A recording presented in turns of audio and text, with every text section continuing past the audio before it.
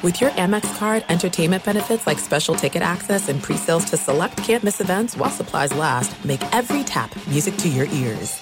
At Bet365, we don't do ordinary. We believe that every sport should be epic. Every home run, every hit, every inning, every play. From the moments that are legendary to the ones that fly under the radar. See for yourself when you sign up today and get $150 in bonus bets when you bet just $5. Whatever the sport, whatever the moment, it's never ordinary at Bet365. 21 plus only. Must be present in Ohio. If you or someone you know has a gambling problem and wants help, call 1-800-GAMBLER. Terms and conditions apply. I'm Diosa. And I'm Mala. We are the creators of Locatora Radio, a radiophonic novela, which is a fancy way of saying a podcast. Welcome to Locatora Radio, Season 9. Love at first listen. We're older, we're wiser, and we're podcasting through a new decade of our lives. This season, we're falling in love with podcasting all over again. And getting to the heart of our stories. We're going places we've never gone before, and we're bringing you along with us. With new segments, correspondence, and a brand new sound.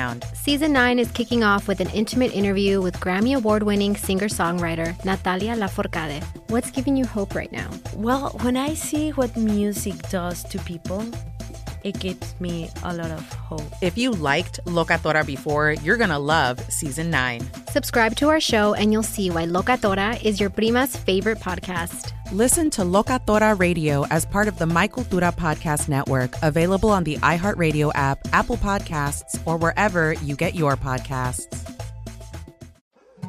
More Than a Movie is back with Season 2. I'm your host, Alex Fumero, and each week I'm going to talk to the people behind your favorite movies. From The Godfather, Andy Garcia. He has the smarts of Vito, the temper of Sonny, the warmth of Fredo, and the coldness of Michael.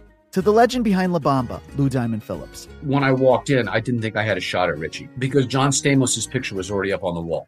Listen to More Than a Movie on the iHeartRadio app, Apple Podcasts, or wherever you get your podcasts. You're listening to Fox Sports Radio. Well, it is Super Bowl Sunday, folks. Super Bowl 55. We're going to be talking about it a lot today. Welcome in. My name's Jason Martin. This happens to be the Jason Martin Show right here on Fox Sports Radio, live from the Farmers Insurance Fox Sports Radio studios. Glad to have you. When you switch to Farmers Insurance, you could save a bundle. All you have to do is call 1-888-FARMERS. Get a quote today. We are farmers. Bum, ba-dum, bum, bum, bum, bum. So, yeah. Little football game going on today. And we are pretty excited about it because it's two teams that you feel like deserve to be here. And so we're going to break this down from all angles over the next 3 hours because it really is an awesome Super Bowl matchup. There are several different storylines that intrigue me, and I imagine intrigue a lot of you. I did want to start out with an overall feeling, though, and that is usually me and a lot of folks just like me would have been in Tampa all week long preparing for this game, interviewing legends, interviewing past players, present players, coaches, other media members, writers, all sorts of people. And none of that happened this week because there was no Radio Row. There was none of the usual pizzazz, the hype behind this game because of COVID-19, because of this reality that we currently exist within. And I think as a result, it doesn't really feel like Super Bowl week. It certainly doesn't feel like Super Bowl Sunday. COVID has killed the hype for this game. But this isn't going to be me playing wet blanket. Even if it doesn't feel like a Super Bowl, it will once the game is played. Because even if it's killed the hype, it's not going to kill the product on the field. These are two really good football teams that have earned the right to be here. And you've got everything that you really could want in terms of your quarterback matchup. Very few that we have seen in the last 30 years where you would really stack up and say, what an unbelievable quarterback matchup this is. There certainly have been some good ones. But you would probably have to look at something like Brady and Wilson or Peyton Manning and Russell Wilson in terms of those kind of iconic quarterback matchups, even in the last decade or so. I guess you could go Ben Roethlisberger and Aaron Rodgers. That's another obvious two Hall of Famers. If you're just trying to match up Hall of Fame level quarterbacks, certainly my Denver Broncos with Elway and Favre, that could be the top of the heap. I would say probably Peyton Manning and Russell Wilson are going to be right there. Certainly Tom Brady and Russell Wilson are going to be right there. But you look at the GOAT against the kid being a baby goat, so that's kind of why you've heard about the greatest of all time and the greatest of right now. Even though Aaron Rodgers won the NFL MVP last night and Derrick Henry of the Titans was named Offensive Player of the Year, I think the general consensus still is that Patrick Mahomes does this on a higher level than anybody else does when the time calls for it. That might be the difference. Later on in the show, we'll talk about which one of these two quarterbacks needs this game more. But for Patrick Mahomes, last year I sat right here behind the same microphone on Fox Sports Radio, and I said the reason the Chiefs were going to win is because they had Patrick Mahomes playing and the other team did not. Because if Jimmy Garoppolo was asked to take it to another level, he wouldn't. And if Patrick Mahomes was, he would. He had a gear we probably hadn't even seen yet. And even if it came down to a couple of throws one way or the other, I trusted 15 playing for Kansas City. And there were 2 third down plays that really defined that game. One to Tyreek Hill that was completed from Mahomes, and one from Jimmy Garoppolo to Emmanuel Sanders that was not complete for San Francisco. If that throw is on the money, down the middle of the field, there's a really good chance that Kansas City is not playing to defend the Super Bowl today. They're playing to win their first one with Patrick Mahomes. That's how close it came. But when it came down to it, Garoppolo could not make that play, and Patrick Mahomes could. Today, if it were the same situation, does Brady make the play that Garoppolo doesn't? Even at 43 years old, does Brady make that play? I would wager the answer is yes, which makes this more appetizing because on paper last year, the Chiefs were just a better football team. Yes, San Francisco had a great defense. That run game was solid, and you loved the brain of Kyle Shanahan. But did you trust the guy driving the car? I didn't. In this game, you trust both guys, which should make for a whale of a Super Bowl. If you look at it just by the numbers, how people are discussing this game, some of the things that are out there, ESPN rates this a 98.7 on a scale of 1 to 100. Second highest Super Bowl matchup rating since 2009, behind Seahawks-Broncos in 2014, which got a 99.6, and that'll be the last time that game is ever spoken of again on this show. I know me, and I'm pretty sure Mackenzie Rivers and Justin Cooper, the Ben Maller Show, we're all not having that. We're not going to discuss that football game ever again. Highest rated television matchup of the 2020 season, knocking off Chiefs-Bucks. It now becomes this. Again, Chiefs-Bucks was the best matchup in the regular season per ESPN's FBI at 98.1, and now you've got this. So that's just another line where you know this is a great matchup. But has it felt like the Super Bowl to you? Has it felt like Super Bowl week to you? In some ways, it's better. I'm not a fan of Radio Row Radio. I've done it, I guess, 4 times. Maybe it's just 3 times. I've done it for Fox Sports Radio, and I've done it for the station that I work with in Nashville as well. And generally, I find it to be some of the worst radio that you're going to hear all week long. But it does get you in the mood. It does make you feel like it's the Super Bowl. I mean, I spent Saturday watching Guardians of the Galaxy 1 and 2 with my wife as we're working her through the Marvel timeline order right now. A lot of stuff she hadn't seen, and just having some fun with her. Wasn't in the Super Bowl frame of mind. Yeah, I'm certainly going to be ready for this game. But when you think about the matchup, it should be so sexy, and it kind of hasn't been. The same storyline has been talked about over and over again on every radio program, on every television program. And if you've watched TV this week, you've seen that they haven't extrapolated a ton from this, although I still think there's a lot of places where you can mine it. I mean, it's a 3-point game, according to Vegas. If you listen to Straight Out of Vegas over the last hour, first off, good for you, because that was a hell of a show. But second off, you can tell it's pretty razor thin. Yeah, most people believe Kansas City is going to win. But the thing that's absolutely the most fascinating about this football game to me, I thought about it all week long, is taking away those 2 tackles for Kansas City against the pass rush with JPP and Shaq for Tampa Bay is going to force Mahomes to show us just how good he can be, because he's going to be called upon to do even more in even less time. They're going to come after him the same way they came after Aaron Rodgers. Those backups are solid players. They get paid too. They're veteran guys as well. But it's not the O-line he's used to. And this is a pass rush unlike anything he's really seen very much this year. That is the matchup. There's skill talent to burn on both sides.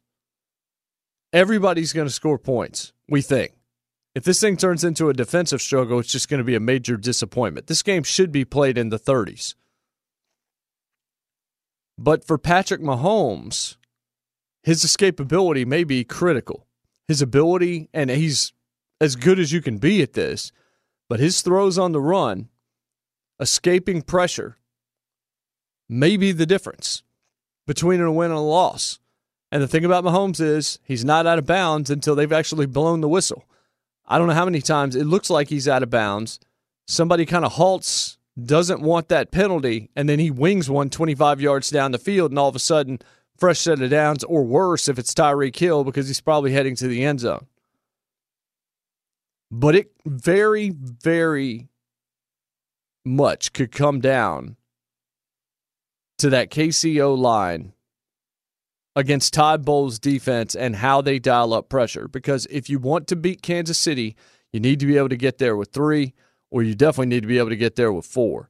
But if you're able to take away a window for Mahomes and not let him scan the field, make him make a play a little faster than he might want to, then you might have something. This is a guy, folks, you want just a preposterous stat. It's this. Patrick Mahomes, for his career, still hasn't lost double-digit games. I don't mean in a season. I mean his entire career as a starting quarterback, he only has 9 losses. Total. Folks, there's people that in many years in this league lose 7 games and make the playoffs. He's only lost 9 since he became the starting quarterback for Kansas City. Think about that for a second. Think about how much credit Andy Reid should get, how much credit Bieniemy should get, how much credit Mahomes and Hill and Kelsey and everybody that has helped make that offensive machine, that O-line certainly, should get. That's nuts. MVPs of the league lose 4 or 5 games in a season. This dude's lost 9 since he became the starting quarterback for Kansas City. This would put him into double digits if he lost to the greatest quarterback of all time, the greatest winner of all time, and one of the 2 greatest team sports athletes, probably in American history, alongside Michael Jordan today, as Tampa's going to play in their home stadium, which is fascinating as well. There's a lot of richness here. There's a 43-year-old quarterback against a guy going for his 2nd ring, and many have said whoever wins this game will ultimately go down as the greatest of all time. If Mahomes wins today, he's on his way to 6. If not, he's still chilling at 1 while Tom Brady goes to 7. And the percentage chance, I heard this earlier this week on RJ Bell's show, the percentage chance that Mahomes then catches Tom Brady in terms of Super Bowl wins drops precipitously from, I think, like low 20s, like 22%, down to 2%. Because it's a 2-game swing. So there's a lot riding on this game, which is why we're going to lead off the 3rd hour saying who is it more important for? who needs this game more between the two. I don't think anybody believes Pat Mahomes is not going to get back. Patrick, I should say. I don't need the wrath of Mama Mahomes.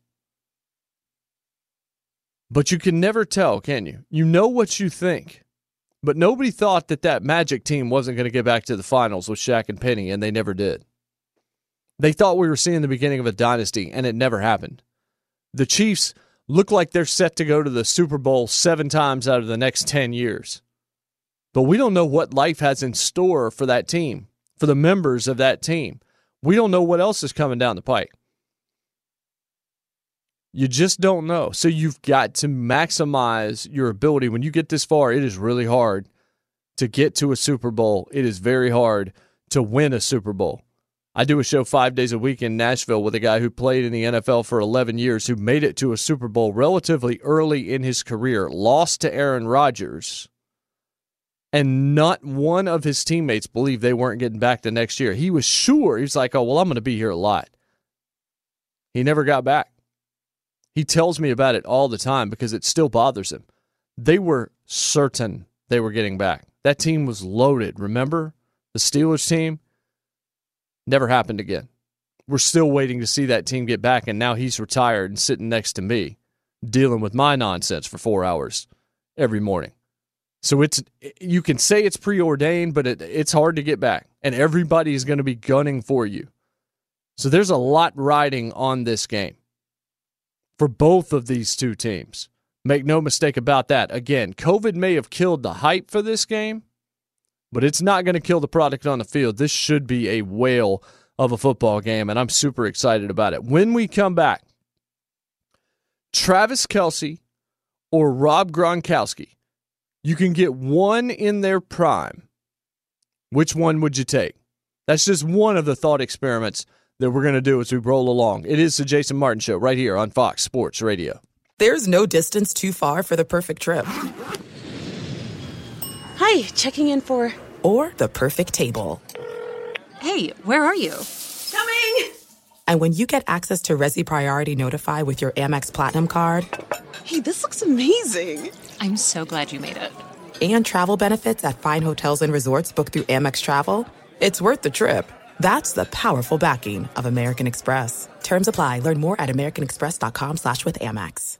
At Bet365, we don't do ordinary. We believe that every sport should be epic. Every home run, every hit, every inning, every play. From the moments that are legendary to the ones that fly under the radar. See for yourself when you sign up today and get $150 in bonus bets when you bet just $5. Whatever the sport, whatever the moment, it's never ordinary at Bet365. 21 plus only. Must be present in Ohio. If you or someone you know has a gambling problem and wants help, call 1-800-GAMBLER. Terms and conditions apply.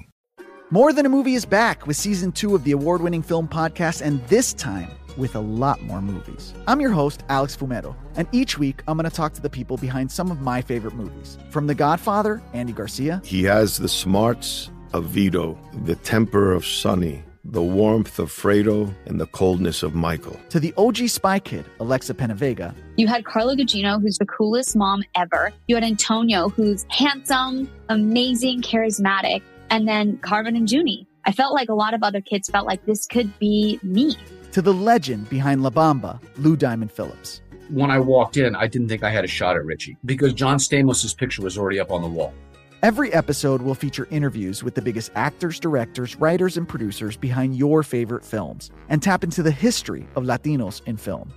Listen to More Than a Movie as part of the My Cultura Podcast Network, available on the iHeartRadio app, Apple Podcasts, or wherever you get your podcasts. Do you love Selena? Like, really love?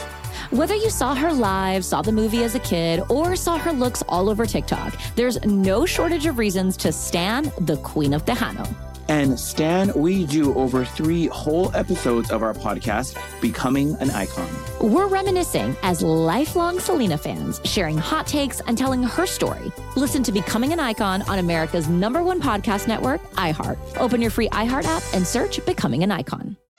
Little Red Hot Chili Peppers on this Super Bowl Sunday. It'll be red hot at Raymond James tonight. Chiefs, Bucks, Jason Martin Show right here on Fox Sports Radio. We're in the Farmers Insurance FSR studios. Call 1-888-FARMERS to switch. You can save a bundle on your auto insurance. So of all the crazy things that I learned this week, one of them was definitely that the toaster, the numbers on the toaster actually correspond to the number of minutes that the bread has been in. It's not the level of toastiness. I had no idea. Found that out 2 days ago. But the other thing is more relevant, and that is that Travis Kelce and Rob Gronkowski are actually the same age. That still just baffles me because it feels like Gronk's been in the league forever, even though he retired and came back, but he's been doing it forever, and Travis Kelce is still kind of a newer name. Now, Gronk started in 2010 at age 21. Kelce started in 2013 at age 24. Coming out of Kansas, it wasn't as fast for him.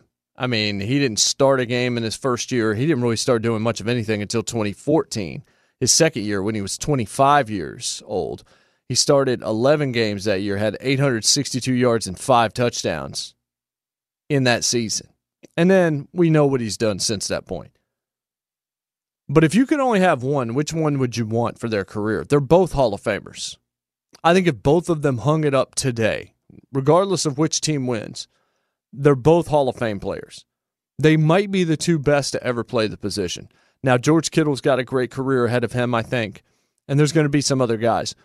But we're getting to the point where it's one of these two dudes is going to go down as the greatest ever.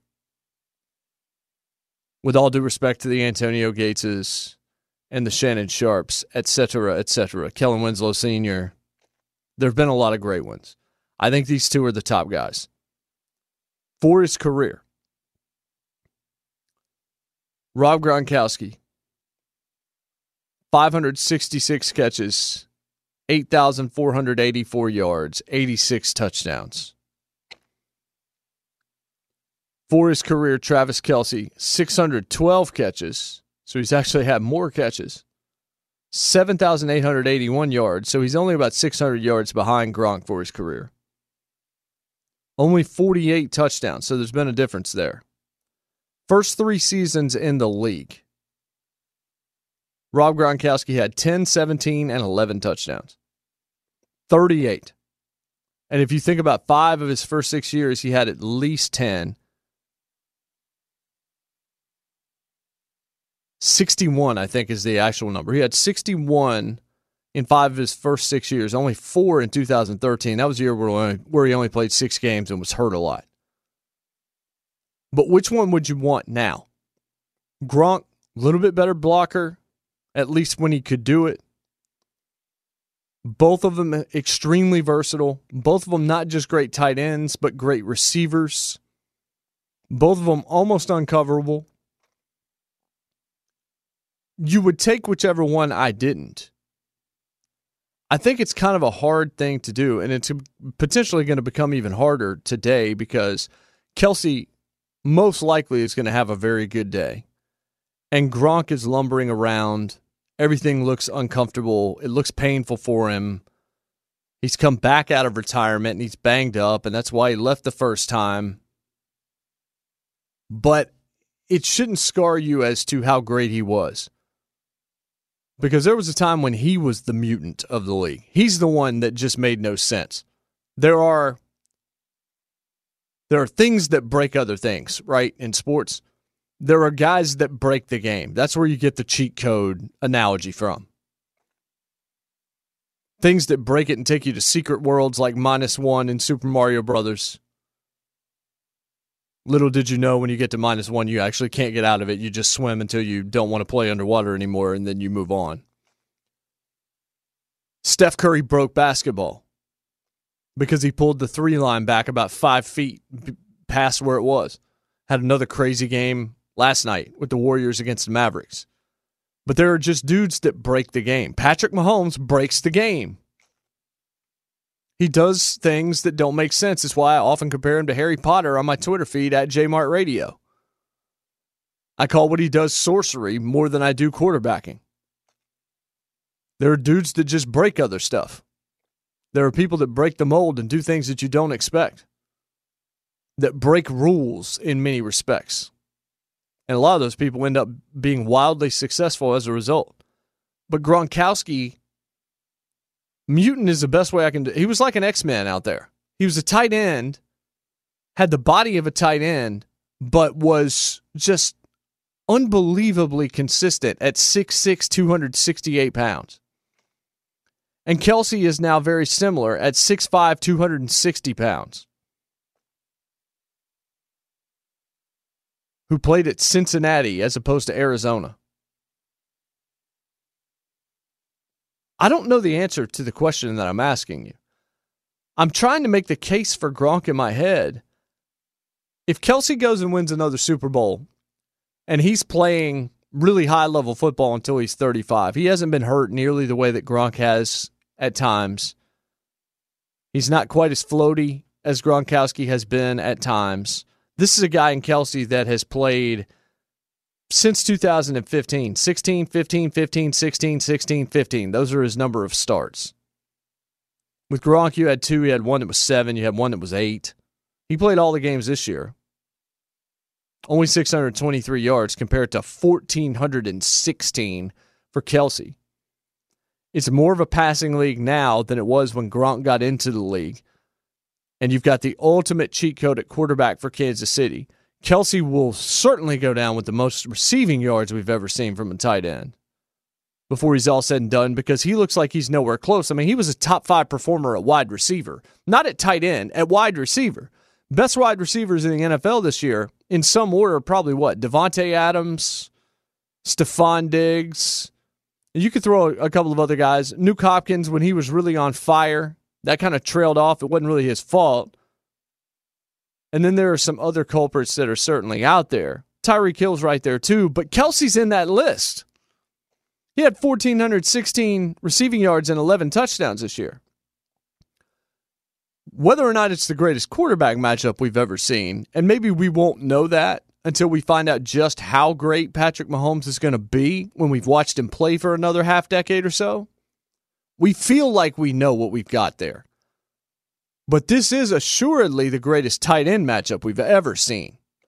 They won't be matched up against one another, but starting on both sides of the ball are guaranteed first ballot Hall of Fame, game-breaking, cheat code tight ends, hybrids. It was Gronkowski, I think, that changed what the position could be. He came up with a completely new prototype for what the tight end position could evolve into. You always thought it was more of a safety blanket position. It was a guy that could move the chains. If you had an athlete, he could do other things, but usually he was the guy that would get past the sticks, make himself available to the quarterback, make a tough contested catch, take a big shot because he had the body to do it, get a little bit of yak, and that'd be about it. These dudes are completely different. But it was Gronkowski, and if you want to invoke his teammate, Hernandez, it was those two guys and what they started doing at the tight end position within the New England offense that unlocked the potential of what the tight end could do in the National Football League. And as the passing league continued to evolve, as it continued to grow, as the rules continued to favor the offenses and the quarterbacks and later the receivers with PI and DPI, we started to see an emergence of something completely different from the tight end position. And it's why you're seeing guys getting paid right now. It's why you saw Kittle and Kelce get paid in the offseason, the way that they got paid. It's why Austin Hooper was a hot commodity for Cleveland. It's why Browns fans are excited about what Njoku could be. It's honestly why Bills fans kind of want to see a little bit more from either Dawson Knox or someone new at that spot. The guy that always gets lost in the shuffle here is Darren Waller. He was the most consistent contributor for the Las Vegas Raiders. At the tight end spot, he's not maybe quite as much of a breaker as Kelce and Kittle have been so far, but he's pretty doggone close, and he's got a lot of time. And he's certainly an athlete in his own right, too. But it's become a position that is almost a necessity at this point to be there. Now, Gronkowski at 31, his best football is long pass. Cameron Brate is the better tight end for the Tampa Bay Buccaneers. Kelce will have a hard time ever winning a whole lot of accolades in terms of overall offense or game MVPs because the guy throwing him the ball is usually going to get most of the accolade. I mean, you look at who won NFL MVP, it was Aaron Rodgers. I'm right here in Nashville, and I know there are a lot of people listening right now who happen to be up still and who were all over social media and who have been all over my phone lines for weeks telling me that Derrick Henry is the MVP of the league. And I just fight back and say, no, he's fourth at best. And they say, well, it's a quarterback's award, and that's not fair. Well, it's a quarterback's award because it's a quarterback's league. You don't get anywhere if you don't have a quarterback. The Eagles could potentially make an argument against that. And we thought the year that Jared Goff got there that maybe he was actually pretty doggone good. And he regressed a bit after that point. And I think that loss to the Patriots kind of broke the Rams for a little while, at least for a year. Got into Sean McVay's head, certainly got into Jared Goff's head, because they felt like their offense could steamroll the Patriots, and they ran in, and Flores and Belichick were like, yeah, we got something for you, to the tune of not one touchdown in this game. But it is a quarterback's league. So sometimes we overlook the greatness. I don't know that we ever overlook Gronkowski. I'm still interested to know just how many people realize how special Travis Kelce actually is. How much better he makes Patrick Mahomes than Mahomes would be otherwise. How smart he makes Andy Reid and Eric Bieniemy both look by how consistently dominant he is at that spot. Not quite as good a blocker as Gronkowski used to be. Both guys play their guts out. Both of them are absolute nightmare covers. Who would you rather deal with as a defender? Kelce or Tyreek Hill? You might say Tyreek, but the thing about it is, dealing with Tyreek, if you're not fast enough to stay with Tyreek, you're probably not playing that position anyway. And even then, he may get behind you, and then it's going to be a wrap.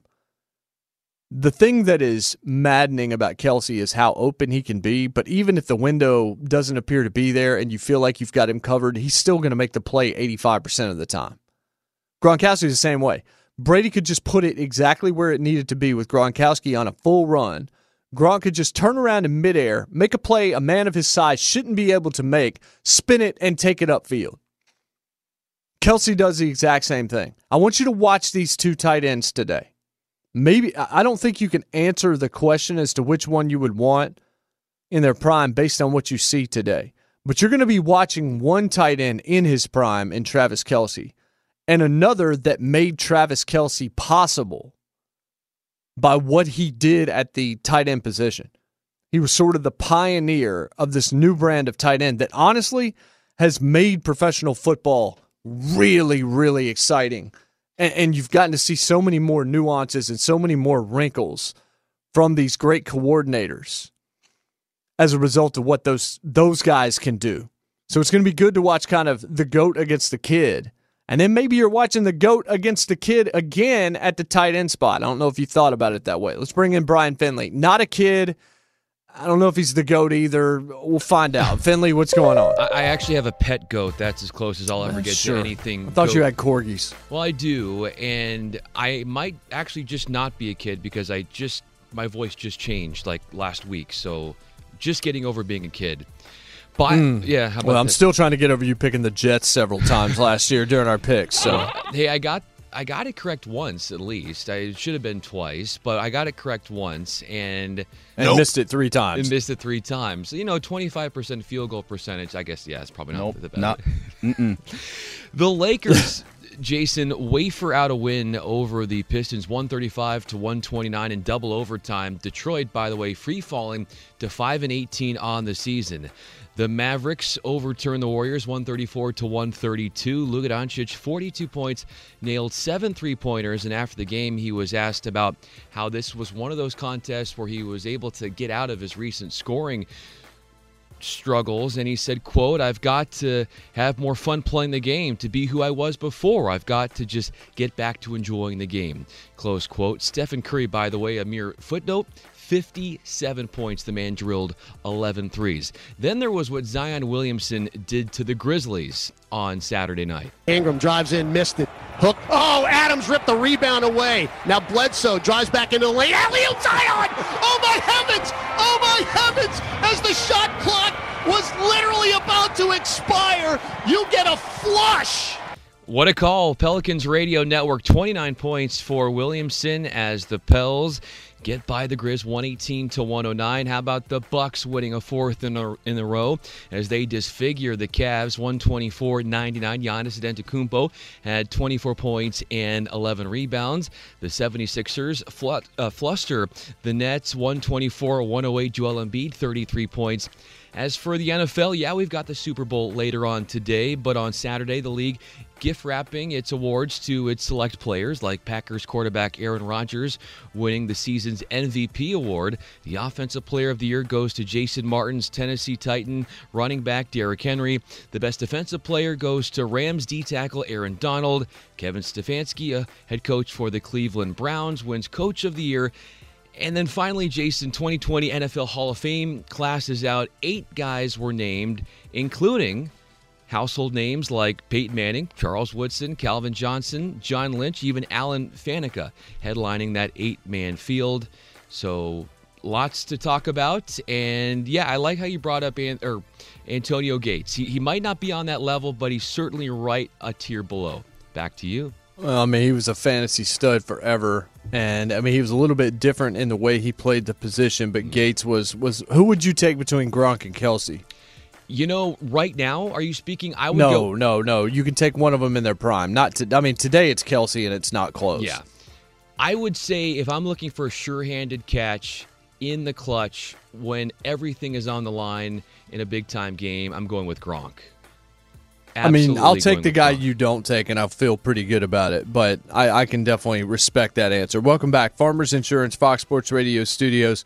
Call 1-888-FARMERS, and you could save a whole lot of something on auto insurance. Let's bring in Bursch and Chris Perfett as well. Chris, which one would you take between the two tight ends today?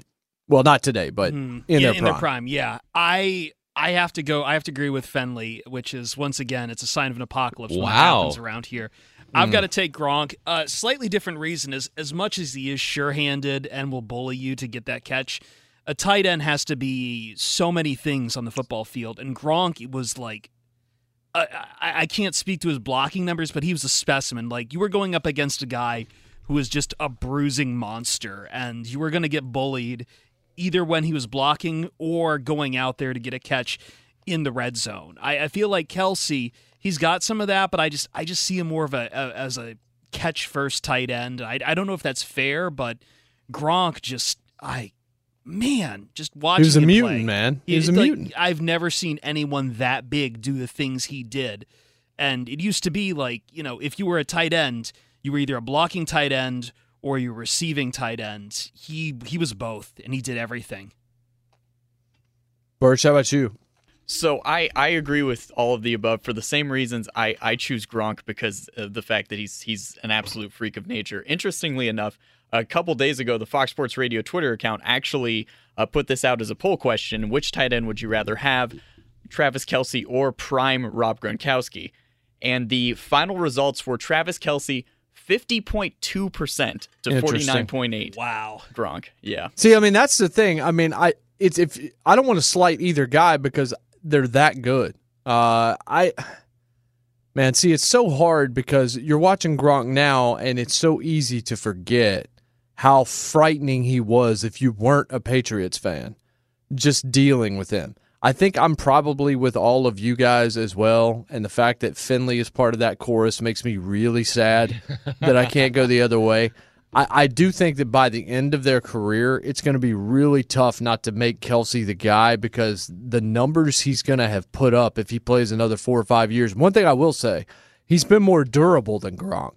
He hasn't dealt with the same kind of injuries, or he's played through a lot more of them than Gronkowski did. But if I describe somebody as a mutant, that guy's probably going to get my vote, so I'll give it to Gronk, but, man, it is awfully close. You want to talk about a hell of a matchup today, that's one. Yeah, well, I'm shocked that we're talking about tight end matchups. Again, roll back the clock 20 years and you'll blow For real. brains out with that. But one more factor in Gronk's favor, though, is, I mean, Travis Kelce, as great as he is, he's never gotten up there during WrestleMania in a tag team match. That's true, and he also has not been a 24/7 champion, which honestly, that makes me want to lean back towards Travis Kelce. When we come back, what's the most irritating thing going to be today? I'll tell you. Jason Martin Show, Fox Sports Radio. There's no distance too far for the perfect trip. Hi, checking in for... Or the perfect table. Hey, where are you? Coming! And when you get access to Resi Priority Notify with your Amex Platinum card... Hey, this looks amazing! I'm so glad you made it. And travel benefits at fine hotels and resorts booked through Amex Travel, it's worth the trip. That's the powerful backing of American Express. Terms apply. Learn more at americanexpress.com/withAmex. At Bet365, we don't do ordinary. We believe that every sport should be epic. Every home run, every hit, every inning, every play. From the moments that are legendary to the ones that fly under the radar. Whether it's a walk-off grand slam or a base hit to center field. Whatever the sport, whatever the moment. It's never ordinary at Bet365. 21 plus only. Must be present in Ohio. If you or someone you know has a gambling problem and wants help, call 1-800-GAMBLER. More Than a Movie is back with Season 2 of the award-winning film podcast, and this time with a lot more movies. I'm your host, Alex Fumero, and each week I'm going to talk to the people behind some of my favorite movies. From The Godfather, Andy Garcia. He has the smarts of Vito, the temper of Sonny, the warmth of Fredo, and the coldness of Michael. To the OG Spy Kid, Alexa Penavega. You had Carla Gugino, who's the coolest mom ever. You had Antonio, who's handsome, amazing, charismatic. And then Carvin and Junie. I felt like a lot of other kids felt like this could be me. To the legend behind La Bamba, Lou Diamond Phillips. When I walked in, I didn't think I had a shot at Richie because John Stamos' picture was already up on the wall. Every episode will feature interviews with the biggest actors, directors, writers, and producers behind your favorite films and tap into the history of Latinos in film. Listen to More Than a Movie as part of the My Cultura Podcast Network, available on the iHeartRadio app, Apple Podcasts, or wherever you get your podcasts. Do you love Selena? Like, really love? Whether you saw her live, saw the movie as a kid, or saw her looks all over TikTok, there's no shortage of reasons to stan the Queen of Tejano. And Stan, we do over 3 whole episodes of our podcast, Becoming an Icon. We're reminiscing as lifelong Selena fans, sharing hot takes and telling her story. Listen to Becoming an Icon on America's #1 podcast network, iHeart. Open your free iHeart app and search Becoming an Icon. Welcome back, Farmers Insurance, Fox Sports Radio studios. Call Farmers today for a quote. So let me tell you what the most irritating thing is going to be during the Super Bowl. No, it won't be whoever you're around trying to sanitize what the weekend is about if kids are in the room, although I was joking yesterday with somebody. There's a reason why they're not going to put the Super Bowl on Nickelodeon, right? Like, the weekend can't be on Nickelodeon because it's real tough to say, well, he calls himself the Weekend, kids, because he's not going to go to school. No. Like, you can't do it. And you certainly can't explain Can't Feel My Face and things of that nature as well. Nor do I need to hear Jim Nantz attempt to try to describe that. No, the most irritating thing today is going to be the plethora of Super Bowl ads that use, 2020 sucked as the main talking point, the main angle for whatever bad comedy they're going to try to pull off. I'm not saying this because I'm predicting it to happen. I'm saying it because I've read that a lot of these ads are all built around 2020 being awful. So yeah, there's going to be the heartfelt stuff, the charity stuff, all of that kind of thing. But there's also going to be a whole lot of really bad comedy about how crappy last year was. And we've come to a place in society and in culture in particular where we don't really like the ads anyway because we're not used to having to watch them anymore because very few of us are watching network television on a regular basis. Now, the older crowd still is. Most of you, if you watch NCIS, you're probably not watching it live. You're either watching it on DVR where you can fast forward or you have some kind of a streaming service where it's ad-free. I'm mentioning a show that tilts very old in particular here. But we're used to the Netflixes. We're used to the Disney Pluses. We're used to Hulu. We're used to Peacock. We're used to HBO Max, all of that stuff. So ads in general feel like a nuisance. Through the years, a lot of these ads have gotten worse. The last few years have been really bad, and the comedy is hideous and over the top. So you take that, you take the same people responsible for some of those eye rolls, and you throw in the trope of how bad 2020 is. And you tell me how irritating, frustrating, obnoxious the commercial breaks are going to be during the Super Bowl. They're expecting the ratings numbers to be down fairly substantially. I don't really understand that, just because I feel like less people are going to be gathered together watching it, so there might actually be more individual television sets tuned into the Super Bowl than we've seen in a while, because a lot of people are going to be afraid to do the party thing or whatever it might be. So a group of 10, there might actually be 5 or 6 TVs as opposed to one with all those people together in many years. But it goes back again to this Super Bowl just not having a whole lot of hype behind it, because all the usual hoopla during the week isn't there. I mean, Kansas City didn't arrive until yesterday. They didn't get there. There was a delayed flight. They didn't even get there till Saturday. It was like a regular season game. And, of course, Tampa's already there. None of the media, or 75% of the media that would have been down there during the week, not there. So the hype's not there. We let off the show by saying, don't worry about the hype not being there. The quality of the game should be there. You hope it's not going to be a blowout kind of Super Bowl. You expect it probably won't be a blowout kind of Super Bowl. But I can promise you, those ads are going to have you seeing red by the time you get to work on Monday. And not just because the game's kept you up longer and you're sitting there exhausted at the water cooler. No, you're just going to be annoyed. That will be the topic of discussion outside of whatever happens with the quarterbacks, whatever craziness might actually happen within the game. Somebody in that office is going to bring up Super Bowl ads. Somebody in that warehouse is going to bring up Super Bowl ads. Somebody in that studio is going to bring up the Super Bowl ads. Somebody in the restaurant, wherever it is that you might work, that's going to be a topic of conversation. And your response is just going to the first response of everybody in that conversation is likely to be some version of this. Mark my words. These 2020 ads are going to be incessant, and they're going to be incessantly infuriating. Not because they're reminding you of last year, but because everybody's going to try to do everybody else. They're going to try to outdo everybody else with bad comedy. Welcome back. Second hour of the Jason Martin Show here on Fox Sports Radio, coming to you live from the Farmers Insurance Fox Sports Radio studios. Call 1-888-FARMERS to switch. You could save an average of $470 on auto insurance. $470, man, that's a lot of money for a quick phone call. Average nationwide annual savings survey data, July to December 2020. We are farmers. Bum, ba, bum, bum, bum, bum.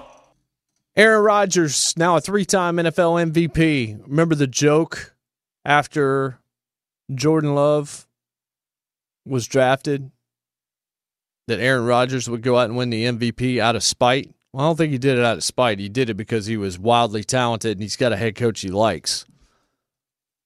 They didn't make it to the Super Bowl.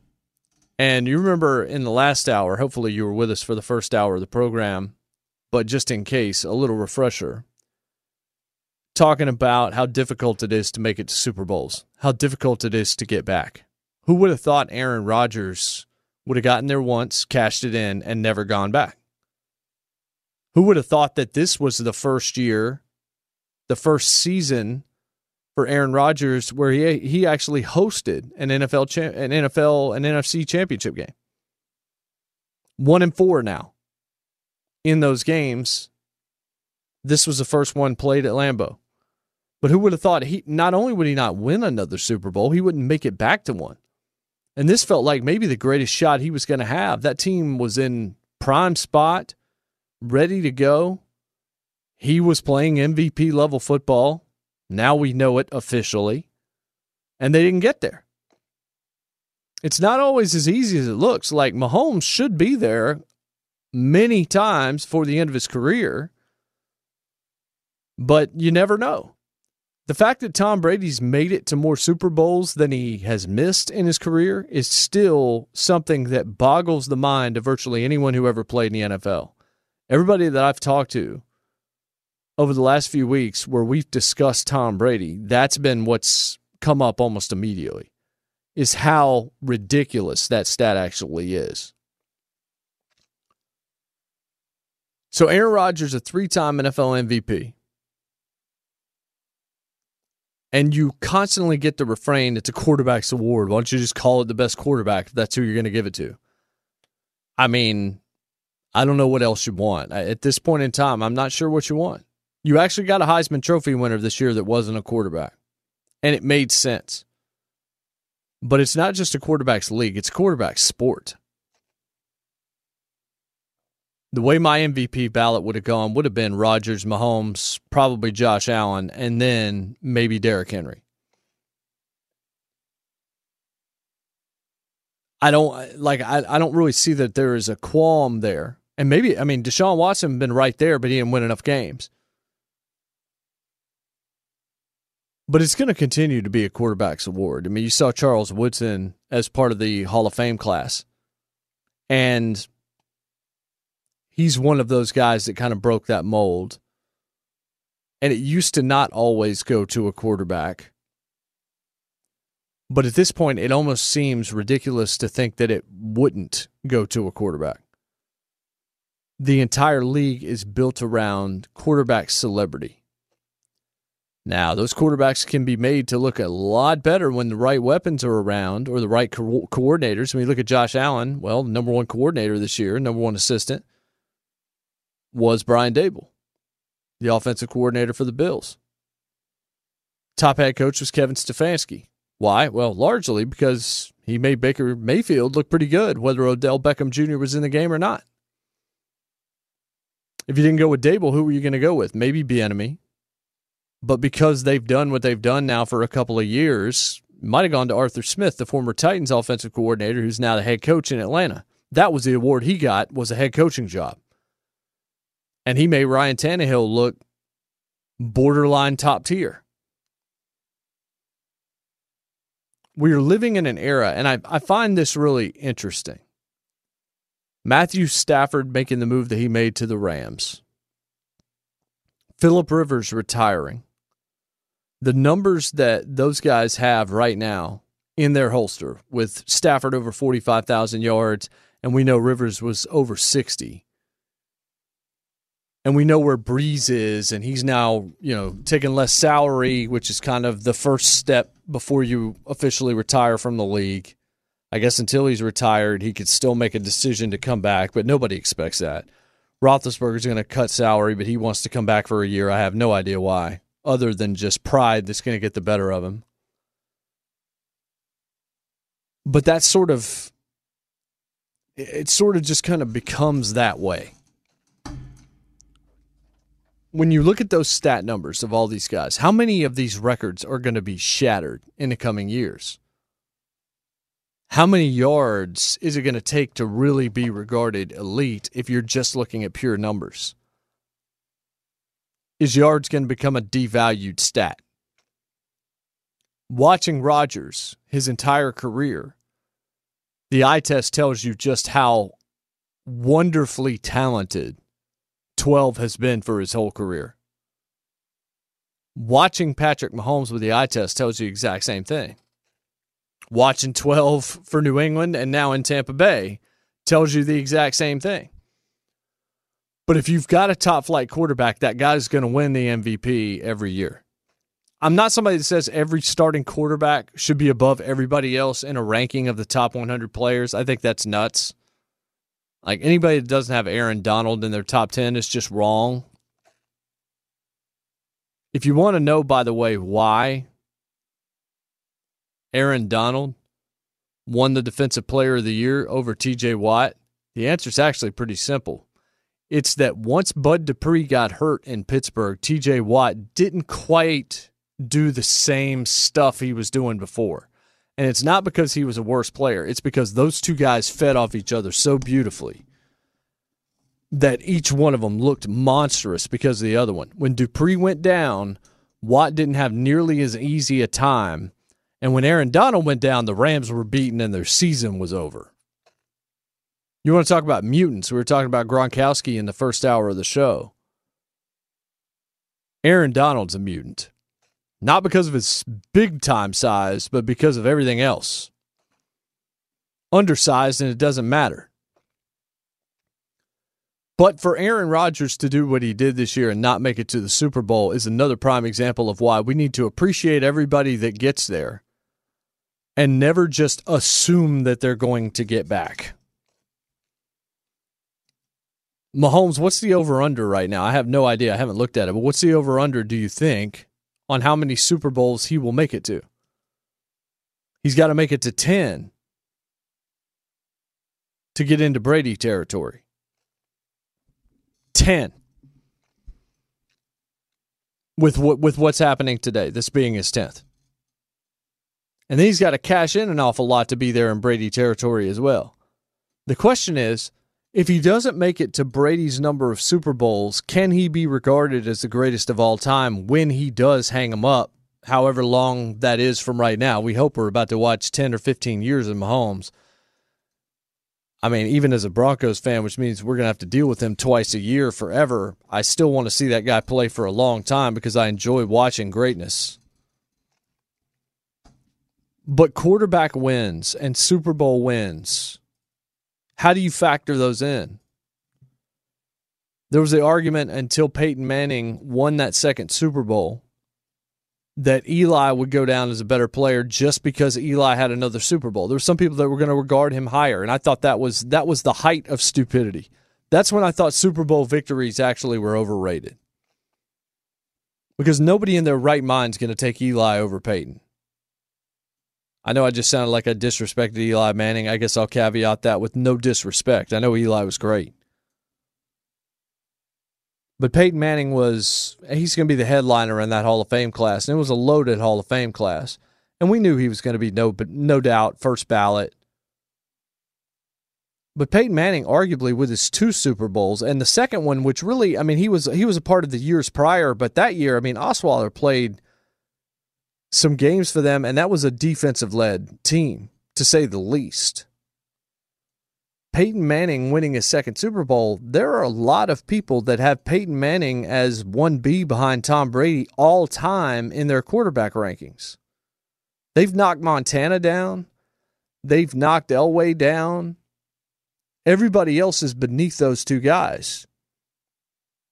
Peyton seemed to be the one, and I guess you could put Dan Marino in that list too, where the fact that they didn't win Super Bowls to the degree that other guys had, like a Terry Bradshaw, for example, hasn't hurt them too much in their overall ranking. People still talk about Marino as top 5. Despite the fact that the story I always heard about Dan Marino has always kind of harmed my opinion of Dan Marino. And that was, and I've heard this from multiple people who played in the league, that Marino didn't ever want a running back there. You always tell me he never had a running back.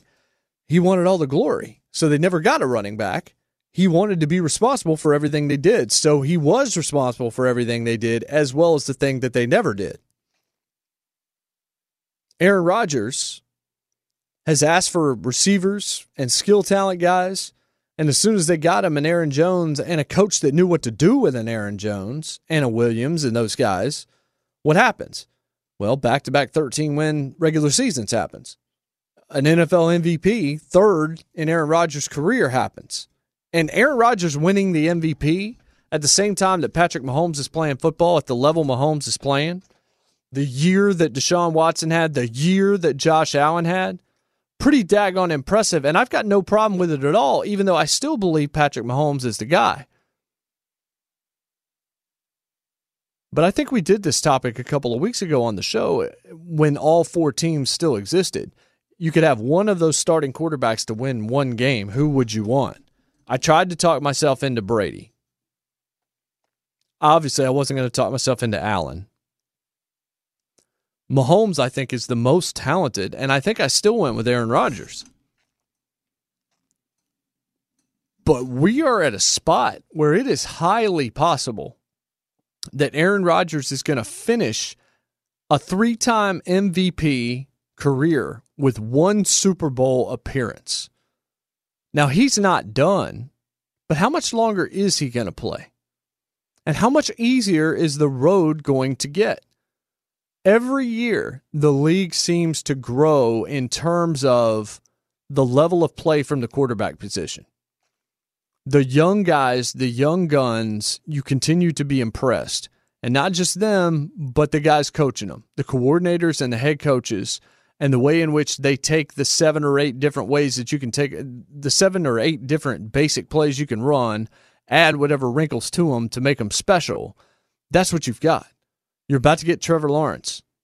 You think you know what he's going to be. You're also getting Zach Wilson and Justin Fields and Mac Jones and a bunch of guys like that.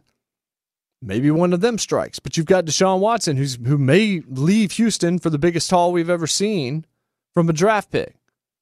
You've got Kyler Murray early in his career. You got Lamar still very early in his career. The list goes on, and I'm mainly just talking about AFC guys. Certainly Josh Allen in the AFC as well. But Tom is still playing, and how much does it stick in Aaron Rodgers' craw that 43-year-old Brady was able to beat his Packers? I'm not going to say beat him, because Aaron Rodgers played pretty well under a lot of pressure in that game. He had the most pressure of any quarterback playing in the game, and then he faced the most pressure of anybody playing that day in terms of the defense from Tampa Bay. But I do think as he won that MVP, which I thought was well-deserved, and anybody that argues that it should go to anybody other than a quarterback year after year, I just generally think is wrong because of what's expected and how much is on the shoulders of a quarterback in the National Football League in 2021. But stop and think that he's won 3 MVPs and he's made 1 Super Bowl appearance. And then think about how much football you think he's got left and how interested he is in playing, to the same way that, Russell Wilson's claimed he might play for a while. Brady's saying he might play past 45. We'll see. But how much football does he have left? And think about it. That career could end with just 1 Super Bowl appearance. Where does he rank? And how frustrating is it for him to potentially end that kind of career with the way people have talked about Aaron Rodgers and still only be one of the 1 Super Bowl guys? He's in the class with Brad Johnson and Trent Dilfer instead of the class with Tom Brady and Peyton Manning. But guess what? Drew Brees just finished a Hall of Fame career with the exact same numbers. At least Aaron Rodgers still has a little bit of football left in him, whether it's 2-3 years or maybe even longer. We don't know. But those are 2 guys who you really think very highly of, and then that should tell you right there, ladies and gentlemen, don't get too excited and too sure of what the Chiefs are going to do over the next 10 years, because we don't know a whole lot of things that might happen around them in their own franchise and in all these other organizations across the league. It is damn hard to get to a Super Bowl and even harder to win one. Keep that in mind as you watch the young kid Mahomes and the 43-year-old who the statistics surrounding his appearances and success in the biggest game that is played in American sports year after year are preposterous. We'll be right back. Jason Martin Show, Fox Sports Radio. This is it. We've got an Amex Platinum Pro on our hands, ladies and gentlemen. We haven't seen anyone relax like this before in the Centurion Lounge. Is he connecting to complimentary Wi-Fi? Oh, my! Look at that! He is! And you will not believe where he's going next. The Amex dedicated card member entrance for the win! Unbelievable! When you get travel perks with Amex Platinum, you're part of the action. That's the powerful backing of American Express. Terms apply. Learn more at americanexpress.com/withAmex. At Bet365, we don't do ordinary. We believe that every sport should be epic. Every home run, every hit, every inning, every play. From the moments that are legendary to the ones that fly under the radar. See for yourself when you sign up today and get $150 in bonus bets when you bet just $5. Whatever the sport, whatever the moment, it's never ordinary at Bet365. 21 plus only. Must be present in Ohio. If you or someone you know has a gambling problem and wants help, call 1-800-GAMBLER. Terms and conditions apply.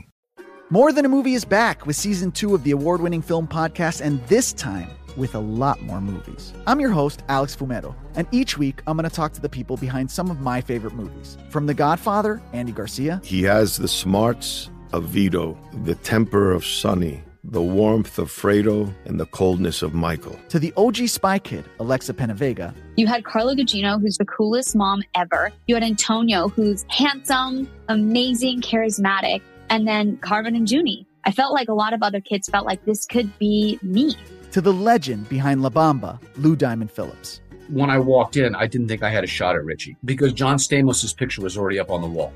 Every episode will feature interviews with the biggest actors, directors, writers, and producers behind your favorite films and tap into the history of Latinos in film. Listen to More Than a Movie as part of the My Cultura Podcast Network, available on the iHeartRadio app, Apple Podcasts, or wherever you get your podcasts. Do you love Selena? Like, really love? Whether you saw her live, saw the movie as a kid, or saw her looks all over TikTok, there's no shortage of reasons to stan the Queen of Tejano. And Stan, we do over 3 whole episodes of our podcast, Becoming an Icon. We're reminiscing as lifelong Selena fans, sharing hot takes and telling her story. Listen to Becoming an Icon on America's #1 podcast network, iHeart. Open your free iHeart app and search Becoming an Icon. Little STP, Super Bowl 55 is later on today. Welcome back, Jason Martin Show, Fox Sports Radio. We're in the Farmers Insurance Fox Sports Radio studios. Call 1-888-FARMERS. You could save a bundle on your auto insurance. So I haven't seen much on this Andrew Luck thing in the last few days, but I know that was sort of a thing there for a little while. I know Darius Leonard. I saw this on TMZ. Darius Leonard was just like, yeah, I'm done here. Can we stop with this? Can we move on? Big Lead's got 5 potential destinations for Andrew Luck. Could he come back? Sure. Did Irsay say something? Yeah, but Irsay said a lot of stuff. Were there text messages? Maybe. I don't know. I've never really put much stock behind this. Now, the Colts are ready-made in terms of a team that looks like they're a quarterback away from potentially, challenging in Kansas City. And, Rivers got them pretty close. But they've got a great O-line. They've got a solid defense led by a young stud. They've got one of, if not the best general managers in the game. They've got young running backs that you really like. Improving skill talent with receivers as well. And a good head coach that you like. My prediction is the Andrew Luck thing's not going to happen, but I can understand why it would, just because he wasn't that old when he retired. We've now seen Gronk come back. Maybe Luck goes home, and he's feeling good finally. His body's come back, and now he thinks he can come back and play football. I have no idea, but I'm betting on no. The secondary story behind this is, what are the Colts going to do? If you're going to compete with Kansas City, you have to be able to score a lot of points. That becomes kind of the new role. It's the same thing with the Warriors. You had to get somebody that could also shoot a ton of shots, make a lot of threes, make a lot of jumpers. And then the thing that happened with the Warriors is they got some guys that played some tough defense. They all improved on that side of the ball to some extent, committed to it a little bit, and then it became even more difficult to beat them. That's going to be the problem for the Brooklyn Nets, is as great as that offense is, they're actually playing worse defense as a team. And that's why I predict they're not going to win the championship, because they're going to run into a team that is going to play defense enough to slow them down enough. It may not come until the finals, but I haven't liked that from the start, and I still don't like it. But the bigger question for the Colts is, again, what are they going to do at quarterback? I don't think it's Andrew Luck. The other story that you're seeing right now is in the few days following the Super Bowl, the next quarterback domino to fall might be Carson Wentz. Looks like he's going to be out of Philadelphia. He wants out. The Doug Peterson thing. Howie Roseman tied to him. The contract is just outrageous. This was a 2-year ago arrangement. 4-year, $128 million, $107 guaranteed. There are certainly some suitors out there for Carson Wentz. But now that you've had Stafford out there, Watson is still out there. There are other quarterback dominoes that are going to fall. Maybe not until this one falls, but there are other guys out there that could potentially be moved as well. A lot of guys. Remember, Schefter's report from 3 weeks ago was there was a possibility of 18 quarterbacks being in different locations by the start of next season, meaning starting guys. But there's really one destination that makes sense for Wentz, and it is Indianapolis. Yeah, sure, he could go to Chicago, or he could go to Denver, or he could go to Houston if they're going to move Deshaun Watson to a team that's not going to then give him a quarterback in return. Unless they're going to move Deshaun Watson to Philadelphia. And he would agree to that. But Wentz to Indianapolis makes sense. If only because Wentz and Frank Reich got along so well. When they hired Sirianni out of Indianapolis to become the next Eagles head coach, the first thought that I had, maybe it's cynical, was we're going to try to get as close to Frank Reich as we possibly can because we kind of might have let the wrong coach go a few years ago. Frank Reich and Carson Wentz got along so well, have a ton of respect for each other, going through not just football, but life and faith. And there's a lot of things they have in common. And Doug Peterson had a lot in common with them as well. But if Indianapolis needs a quarterback, and if Carson Wentz isn't just done, and if his attitude can be salvaged, Indianapolis is the one place where you feel like it's the best shot of that happening. And maybe you don't have to give up a king's ransom to get him. I don't know how deep the market is for Carson Wentz, but with what we saw Stafford get, you don't think Wentz is probably going to get that as much. The problem is, though, for whoever it is that's going to take on Carson Wentz, not only do they have to give up whatever assets the Eagles are asking for, they've also got to take on this money. So they've got to give up stuff and they've got to take on a contract that's just not very friendly at all.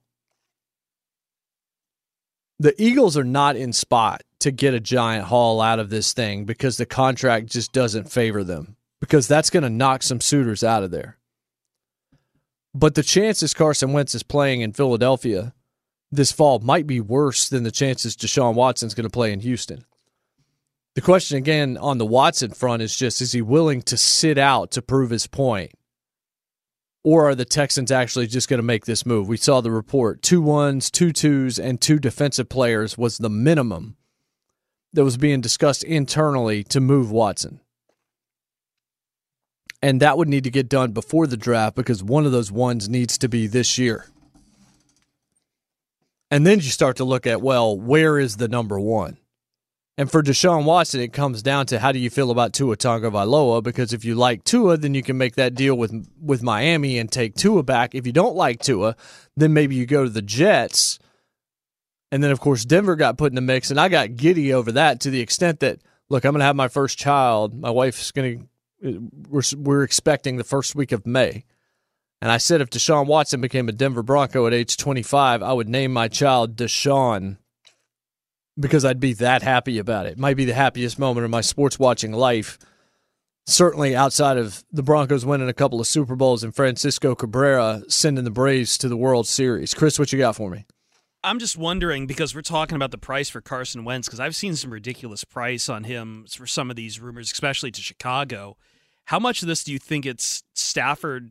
The Rams kind of set this market already. It's like, all right, we're saying the guy like Stafford is worth 2 1s. And Wentz is certainly not Stafford, but I'm seeing similar prices for Wentz out there. So I can't even imagine. I think I wrote back when Stafford got traded, I was worried that the market had got set so high that Watson might not be movable. There might, unless teams are ready to give up just an obscene amount of picks. I don't know if anyone's going to bite for the price that they want, because everyone's going to see what the Lions got for Stafford and think, all right, well, we want as much or we want better, depending on whether you're in the shoes of the Eagles or the Texans. Yeah, and I'm not giving that up for Carson Wentz. No, not right now. I mean, we're talking about this, man. There are some teams who are so damn desperate and jobs are on the line. And if you're in the front office for Indianapolis, what's the future matter to you if it means you've got to save your job right now? Yeah, I mean, that's certainly true. And again, Indianapolis, assuming that they can make it work financially, is the place where it makes the most sense, just because Reich, if anybody's going to be able to get through to Wentz and bring him back, it's going to be Frank Reich, I would think.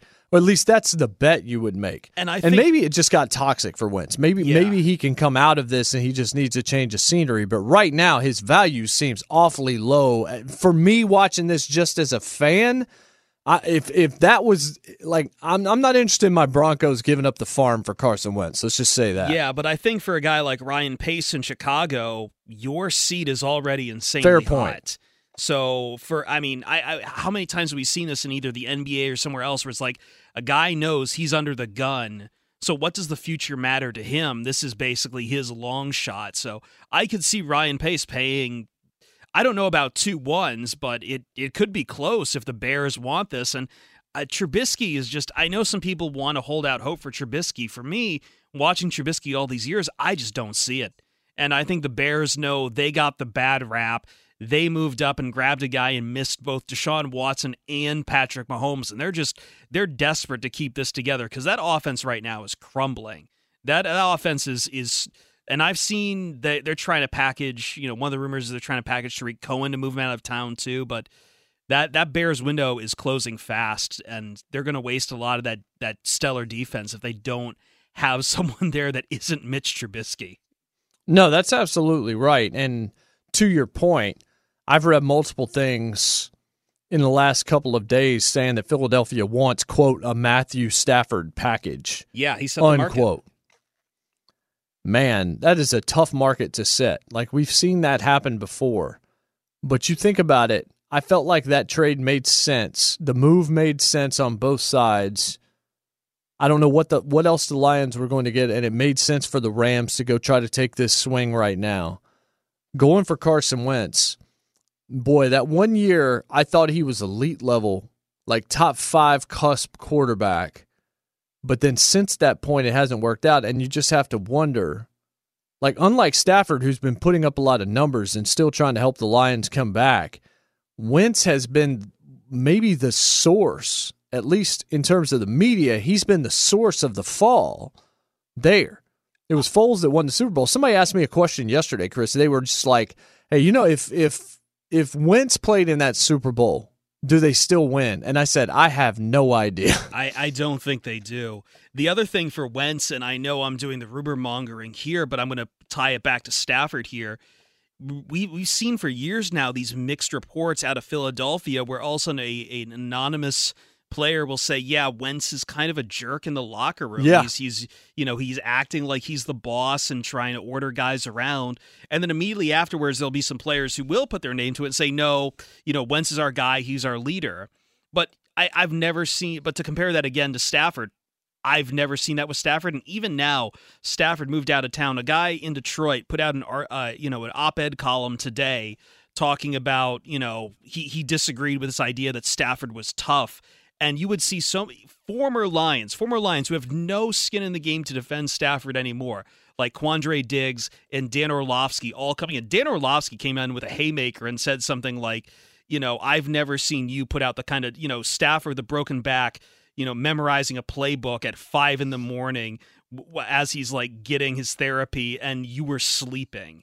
Like, guys who are coming in off the top rope to defend Stafford who have, again, no skin in the game. They don't need to defend him anymore. Again, versus a guy like Wentz who, if you're paying for him, like, I'd be really careful on, I'd want to do my due diligence as far as what kind of a guy is he in the locker room. And as you say, maybe that change of scenery helps Wentz, but I mean, man, there's some warning signs there. Yeah, if you look at like Greg Bedard, Albert Breer, Albert Breer said the Eagles' initial asking price for Carson Wentz was equivalent of the return that the Lions got for Stafford. Initial asking price. Greg Bedard said Eagles are asking for 2 number 1 picks for Carson Wentz, which has led to some dial tones, including from one team previously perceived to be a favored landing spot. So it shows that the Colts were, and there was also that the Colts were certainly interested in it. And Connor Rogers said he believes that the team that hung up on them when they asked for 2 1s was Indianapolis, that they have backed off, that they're, I guess the Eagles were asking for 2 number 1s and a 3rd-round pick, like Jay Cutler type deal. That could track because I know Indianapolis thought they were very competitive pursuing Stafford, and apparently they balked at anything close to the price the Rams eventually gave to Detroit. So they might not have the stomach to give away multiple number 1s for any of this stuff. It's kind of it's just my question funny. is, what are you going to do if you're the Colts then? Because you have to have somebody playing quarterback, and if this becomes the market, then the only problem at this point, unless you're going to go get Deshaun Watson, who I don't think they're going to move him in the division, is you're going to get a worse quarterback. Like they're not getting better. The other guys that are going to be on the market, maybe you can get cheaper, but they're not going to win you a Super Bowl. At this point, if you're Indianapolis, you're trying to make a move for the future. I'm not sure Wentz is the answer. But with Reich, that might be a bet that I would take, unless Reich has told Ballard or told people within the Colts, don't pay too much. I still don't know whether or not this guy's who we need. I don't know the answer to that question at all. Finley, would you pay 2 number 1 picks for Carson Wentz right now? If that was the market, if you had to do a Matthew Stafford deal to get Carson Wentz, would you do that if you felt like you were a quarterback away? Absolutely not. I think you would have to be hammered to think that that would actually be a fine assessment of a trade. Any team that thinks that they need to give that much for Wentz, or that Philly thinks that they deserve that much, is just asinine. Or ASA 10, or ASA 11, or ASA 12. Yes. Yeah. Yes. So speaking of that, let's get into what took place on Saturday in the NBA. The Lakers slugging past the Pistons 135-129 in double overtime. Detroit playing minus Blake Griffin, who was resting, and Chris P's Pistons 5-18 on this young season as the Lakers improved to 18-6, and it was a double overtime finish. LeBron James 33 points, 11 assists, and 7 turnovers, nearly had the unconventional triple-double there. The Mavericks, by the way, debunk the Warriors 134-132 as the teams both hit really well from three-point range, combining for 41 made threes. Luka Doncic matching a career high with 42 points. Stephen Curry, 57 points. He hit 11 threes and was making some of them from near 40 feet. Also, the Bucks carve up the Cavs 124-99 as Giannis Antetokounmpo had a double-double, 24 points and 11 rebounds. The 76ers have little issues with the Nets, 124-108. James Harden had 26 points, 10 assists, and 8 rebounds in the loss. But the other 2 members of the Big Three in Brooklyn did not play. Kyrie Irving dealing with an issue with a finger, and Kevin Durant is going to be out for about a week or so following the NBA's health and safety protocols. In college basketball, Chris P's USC Trojans took down a shorthanded number 21 UCLA 66-48. Oklahoma State wins over 6th-ranked Texas 75-67 in double overtime. Highly recruited and acclaimed recruit in Cowboys Cade Cunningham had 19 points.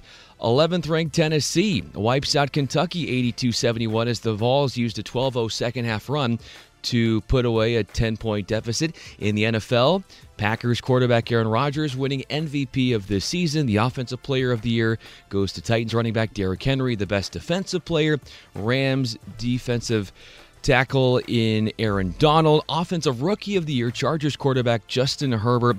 And Defensive Rookie of the Year goes to Washington defensive end Chase Young. And Cleveland Browns head coach Kevin Stefanski winning Coach of the Year. And then finally, guys, 2021 NFL Hall of Fame class fielding out its list of guys who have made it. 8 to be specific. Peyton Manning, Charles Woodson, Calvin Johnson, Chris Alan Pease, Calvin Faneca, Johnson. Chris Pease, Calvin Johnson. There you go. Who has the best nickname in all of the NFL as Megatron. Alan Faneca, John One Lynch. Lion every century can get into the NFL Hall of Fame. That's the rule. Yeah, exactly. And even with all the personal accolades that Calvin Johnson was able to accrue, sure, Chris, man, did he bring a lot of wins for that team? My goodness. They won a lot of playoff games with him, didn't they? I'm not going to lie. That was a low blow. We're already having arguments about quarterback wins. We're going to do wide receiver wins now? Yeah. Oh, yeah. Oh, wow. Absolutely. Back to you guys. Hashtag petty from Brian Finley. Welcome back to the Farmers Insurance Fox Sports Radio studios. Call 1-888-FARMERS. You could save a whole lot of something on auto insurance. More on Carson Wentz and the Bears from an article that I've been reading over the last few commercial breaks. Seems like Chicago could be the landing spot, but when you read, the more you read about Carson Wentz, if I'm a Bears fan, I'm just like, really? We're going to do this? I'll explain when we come back. It's the Jason Martin Show on Fox Sports Radio. There are some things that are too good to keep a secret. Like how your Amex Platinum card helps you have the perfect trip. I'd like to check into the Centurion Lounge.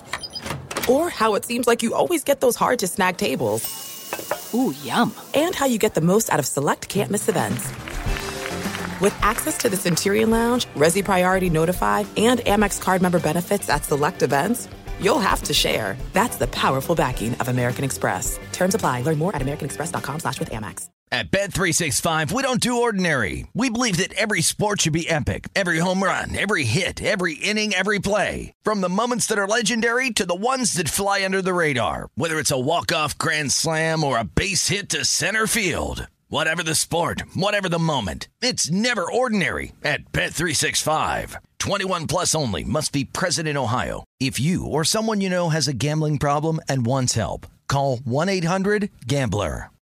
More Than a Movie is back with Season 2 of the award-winning film podcast, and this time with a lot more movies. I'm your host, Alex Fumero, and each week I'm going to talk to the people behind some of my favorite movies. From The Godfather, Andy Garcia. He has the smarts of Vito, the temper of Sonny, the warmth of Fredo, and the coldness of Michael. To the OG Spy Kid, Alexa Penavega. You had Carla Gugino, who's the coolest mom ever. You had Antonio, who's handsome, amazing, charismatic. And then Carvin and Junie. I felt like a lot of other kids felt like this could be me.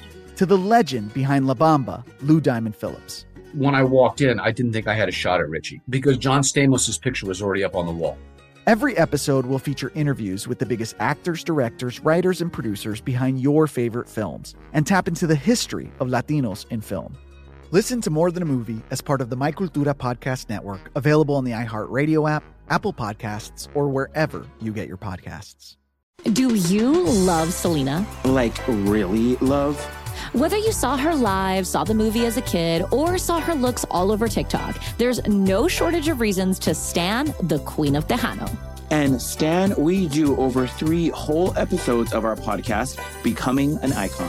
We're reminiscing as lifelong Selena fans, sharing hot takes and telling her story. Listen to Becoming an Icon on America's #1 podcast network, iHeart. Open your free iHeart app and search Becoming an Icon.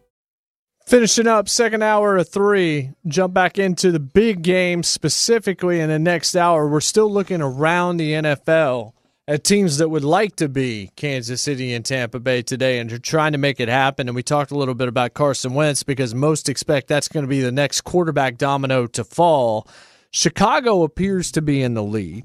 There was a report today that included Tariq Cohen. There was an interview done on Friday where what we had heard was originally the Bears had put a second-round pick, a couple of other picks attached to it, and then the Colts came over the top, per BleedingGreenNation.com. The Colts came over the top, offered more.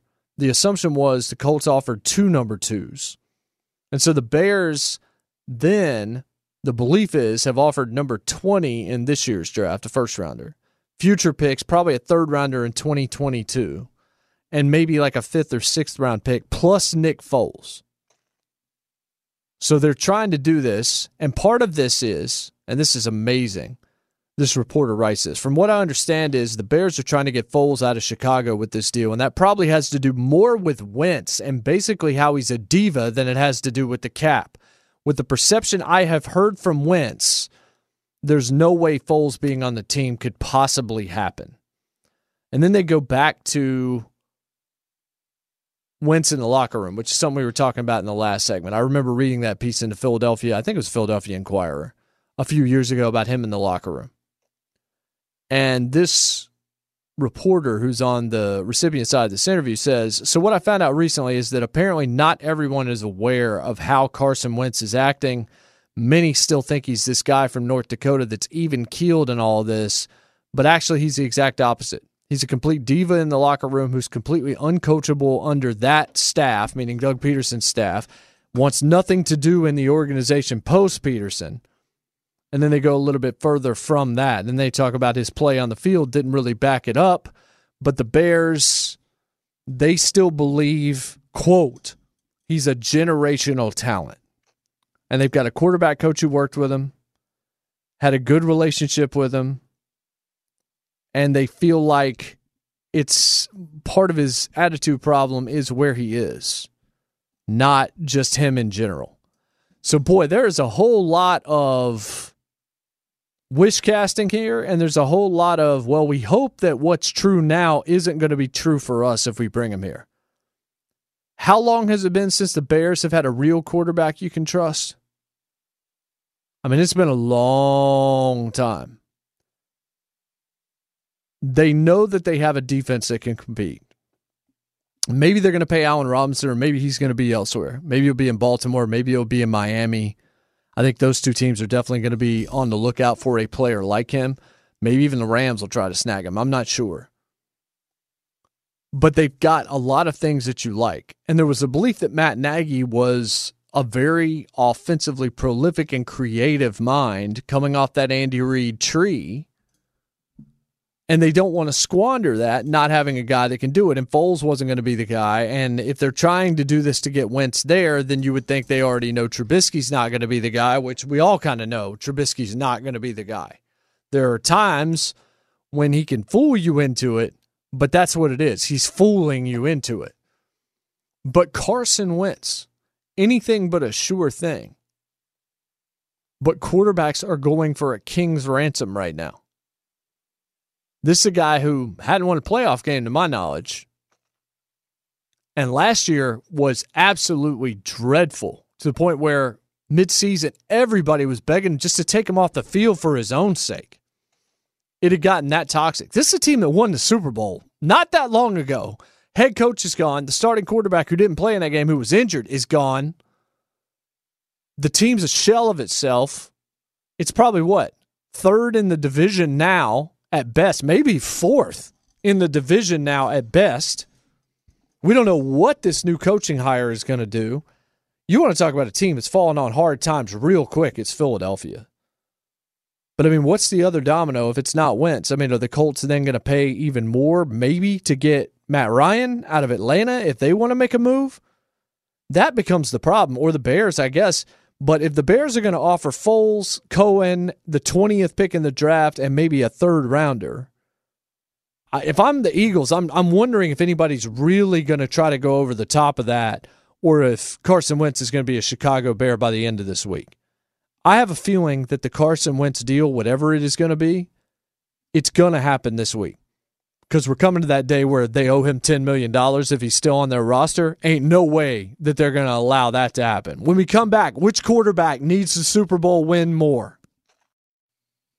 Third hour of the program, Jason Martin Show. Here on a Sunday, a special Sunday. You know why. Super Bowl Sunday.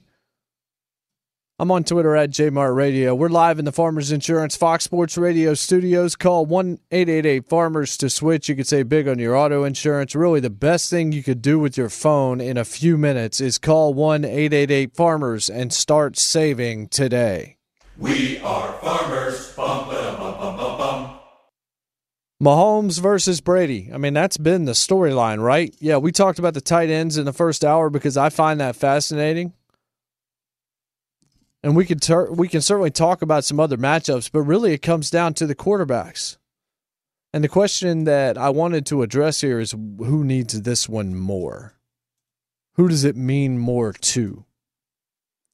And I think there are different ways that you can come at this question. Statistically, during the regular season, pretty doggone close. Mahomes, 4,740 yards. Brady, 4,633. Mahomes, 66.3% completions. Tom Brady, 65.7%. 38 touchdowns, 6 picks. Mahomes, 40 touchdowns, 12 picks. Brady. Mahomes averaged 316. Brady averaged 290 a game. Mahomes averaged 8.1 yards a throw. Tom Brady, 7.6. They were number 2 and 3 in yards. They were near the top in touchdowns. Completion percentage was very good. They're bona fides. So who does it mean more to? Who was it more important to? Well, we talked earlier in the program about how if you're Patrick Mahomes, you have to take advantage every time you make it to this game, because now, just like we started looking at Tiger Woods in terms of how close he was getting to Jack Nicklaus, not just how many majors he was winning, but could he supplant the Golden Bear? If you're Mahomes and you win this thing again, that becomes the new metric, right? Because everybody is going to be shooting for 6. And if you're Mahomes and you lose this game, you stay at 1 while Tom goes to 7 out of 10. And if you remember, one of the more impressive stats, if not the most impressive stat for Jack Nicklaus, wasn't how many majors he won, but how many times past that he came in second place. The fact that Tom Brady made it to 10 Super Bowls as he plays today is absurd. With the quality of play that he has faced and the one-and-done situation that exists in the playoffs. It's not a best-of-7 where generally the best team is going to win most series. Yeah, somebody can get hot and you can deal with an injury, and maybe the Raptors beat the Warriors as a result. But generally speaking, the best team's going to win in a 7-game series, because you can, any given team, any given Sunday. But if you had to beat Patrick Mahomes 4 out of 7 times, you're going to do that? Probably not, right? But you could get him once, maybe, although he's only lost 9 games in his entire career as a starter. But if you're Mahomes and you look at Aaron Rodgers and you look at Drew Brees and you look at Rivers, who never made it, you look at Roethlisberger, who hasn't made it in a decade, you just have to think, man, those were really great quarterbacks. I'm talking first ballot Hall of Fame dudes. They didn't go very much. Peyton went, 4 times? Lost twice? Once with Denver, once with Indianapolis, 2 Drew Brees. As good as those guys were, there's a whole lot that has to factor in to getting you to a Super Bowl. So it means a lot for Mahomes just to get 2. Think about this. If Dee Ford doesn't go off sides and get called on that penalty, maybe the Chiefs are actually looking for a three-peat this year instead of just their second. But instead, this is Mahomes going for number 2. I mean, look at Golden State. I feel like their window may have closed. Maybe not, but that team to me doesn't look like a championship team in the next couple of years. Curry's playing outrageous basketball, but did that dynasty do as much as you thought they were going to do before it finally broke up? And it broke up pretty quick in terms of Durant not being there as long, being injured as well in the finals, so they don't end up finishing. It's not just because the best team exists that they're always going to win. In the NBA, it happens a lot more often. In the NFL, it doesn't tend to unless your name is Tom Brady. So it means a lot for Patrick Mahomes because he's going to be compared to Brady pretty much from this point forward. This meeting, especially if he gets the better of him, gets number 2, is one of those guys that knocks off Brady towards the tail end of his career. Then maybe he's on that rocket ship.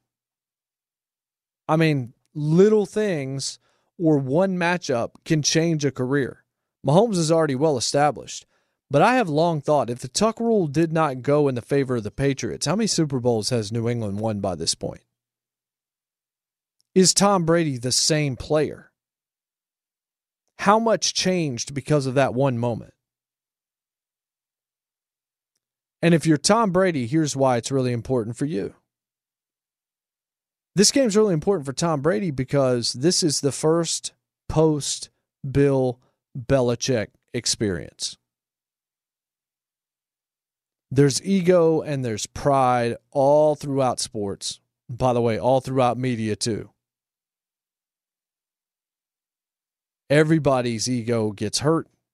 Everybody wants to be better than the next guy. What is envy, folks?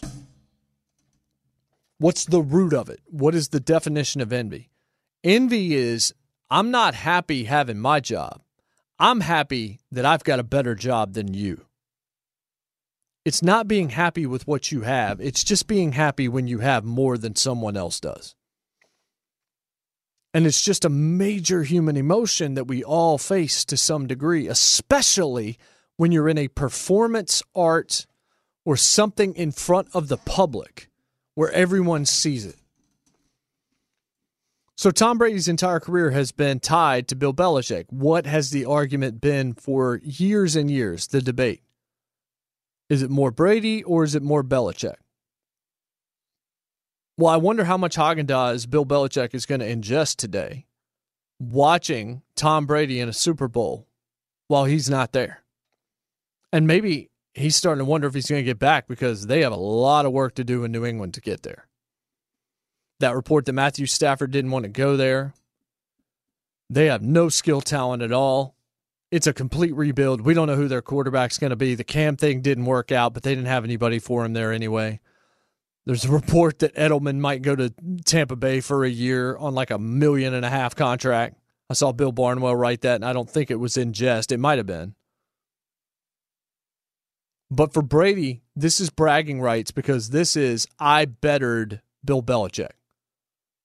Tom Brady made a calculated decision based on a couple of different factors. I think respect was one of them, but another one was he knew what New England didn't have, and he looked at a situation in Tampa where, I mean, you take them from 40 interceptions to 40 touchdowns.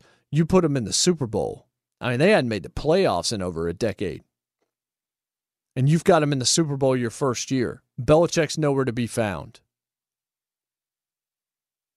You're going to get the headlines. If you go there and lose, what does that mean for your legacy? Not as much, but what does it mean for the Bill Belichick versus Tom Brady discussion? I don't know the answer to that. But as many have discussed Brady versus Belichick this week, and I promise if Brady wins, that will be the talk on Monday. It's almost, is it unfair to go there with Belichick, considering that team this year? I'm stunned they won as many games as they did. Or is a lot of that on Belichick because he helped build that team? He's responsible for a lot of guys that are there and a lot of guys that are not there. So which quarterback does it mean more for? The guy who is trying to chase 6 and keep that number from growing to 7, which then means he has to go win 6 more to tie,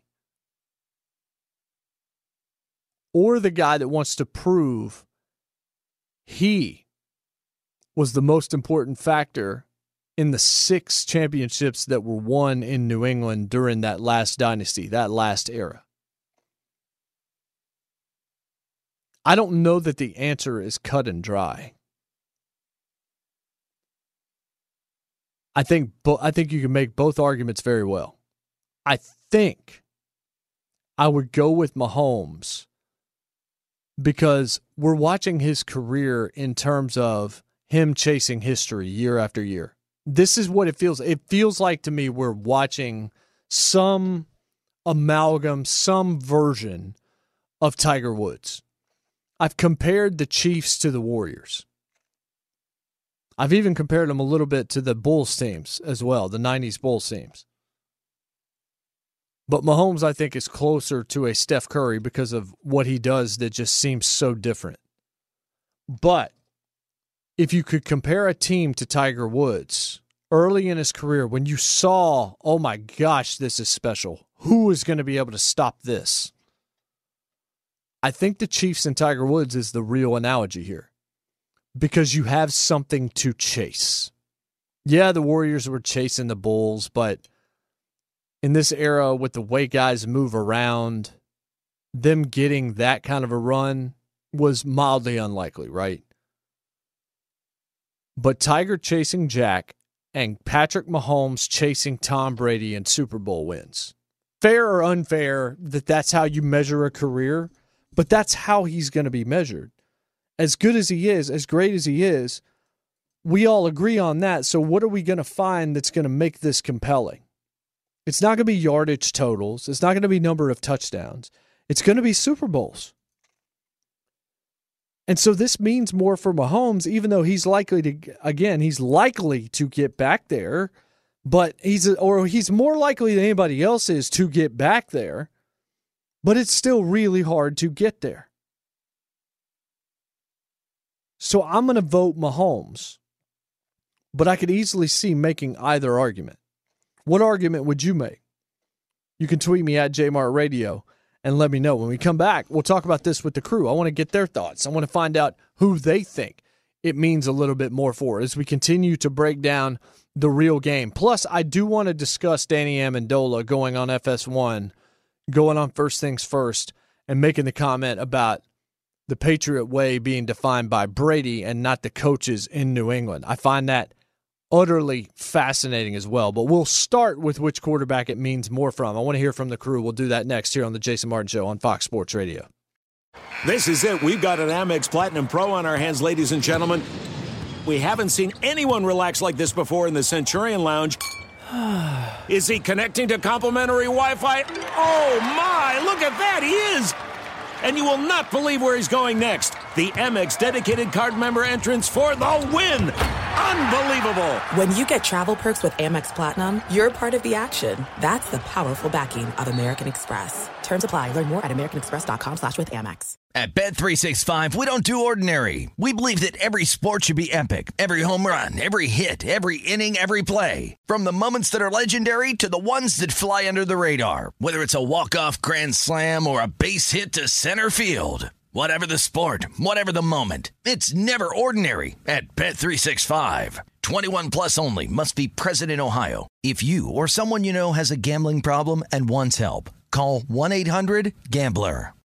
More Than a Movie is back with Season 2 of the award-winning film podcast, and this time with a lot more movies. I'm your host, Alex Fumero, and each week I'm going to talk to the people behind some of my favorite movies. From The Godfather, Andy Garcia. He has the smarts of Vito, the temper of Sonny, the warmth of Fredo, and the coldness of Michael. To the OG Spy Kid, Alexa Penavega. You had Carla Gugino, who's the coolest mom ever. You had Antonio, who's handsome, amazing, charismatic. And then Carvin and Junie. I felt like a lot of other kids felt like this could be me. To the legend behind La Bamba, Lou Diamond Phillips. When I walked in, I didn't think I had a shot at Richie because John Stamos' picture was already up on the wall. Every episode will feature interviews with the biggest actors, directors, writers, and producers behind your favorite films and tap into the history of Latinos in film. Listen to More Than a Movie as part of the My Cultura Podcast Network, available on the iHeartRadio app, Apple Podcasts, or wherever you get your podcasts. Do you love Selena? Like, really love? Whether you saw her live, saw the movie as a kid, or saw her looks all over TikTok, there's no shortage of reasons to stan the Queen of Tejano. And Stan, we do over 3 whole episodes of our podcast, Becoming an Icon. We're reminiscing as lifelong Selena fans, sharing hot takes and telling her story. Listen to Becoming an Icon on America's #1 podcast network, iHeart. Open your free iHeart app and search Becoming an Icon. Welcome back. Jason Martin Show right here on Fox Sports Radio. Hope you're all geeked up and ready. It hadn't felt like Super Bowl week, but it is Super Bowl Sunday, and it's a heck of a matchup. Let's be real. Even if you haven't been able to get all hyped all week long with mediocre 8-minute interviews where former NFL players are trying to hawk pork rinds and jock itch spray, CBD you're probably oil. doing all right. Yeah, CBD oil. That's going to be one. the big one, man. Indeed. I think you're going to enjoy the football game. So the question that we've been addressing here in this hour is which quarterback needs this one more? Which one is it more important to in their own mind? I know both, and I made the argument for both. Brady trying to do it without Belichick. 7's an unbelievable number. 6 is also an unbelievable number, and he's already at that. But doing one without Bill Belichick is huge. And then Mahomes, my new comparison, and this literally just came to me during that segment. I had not thought about it, and then all of a sudden, when I started thinking about him chasing Brady, it just hit me. Oh, wait, it's Tiger and Jack. That might be the actual comparison here. Especially considering Brady making it to 10, winning 6, the number of second-place finishes Jack had in his unreal career, and, of course, Tiger trying to chase him with majors. So you can make either argument. We'll start off with you, Chris. Which way would you go in terms of which quarterback you think needs this one more, it's more important for?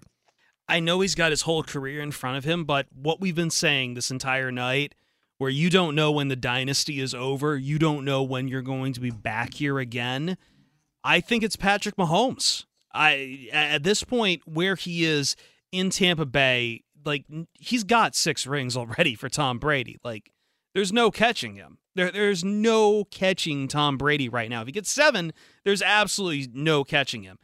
I've seen these last 2 years. He's already proven, if you want to say this is a Brady versus Belichick thing, he's already proven that. He's gotten to the Super Bowl. Congratulations. And he's got 2 years in this contract. He'll have another go at it here if he really wants it. I think if you're Patrick Mahomes, you don't want you want this right now because it'll cement you for a long time. You also don't want to end up like an Aaron Rodgers, for as great as we've been talking about him, his Super Bowl came on pretty early and he just hasn't had one since. And I think that does knock Aaron Rodgers, as much as I don't like doing the rings argument, as much as I don't like doing the playoff wins argument, but I think Patrick Mahomes probably needs it more. Birch, where are you on this? I agree with Chris on that, and I'll come at it from a different direction. I think Brady has the least to lose and the most to gain because simply he's now sitting at 6 wins is ridiculous as it is. He's already surpassed anything that Joe Montana could do. When Montana went to the Chiefs, they got to the AFC Championship game. Brady's already gone a step further there, so he's already doing things that his predecessors weren't able to do. If he gets himself a 7th one, it's a bonus, and it's seemingly unattainable for anybody to ever be able to top that. For me, I've always thought that Brady solidified himself as the GOAT after the win over the Falcons. Once at the end of that game, I was like, yeah, you know what? That's it.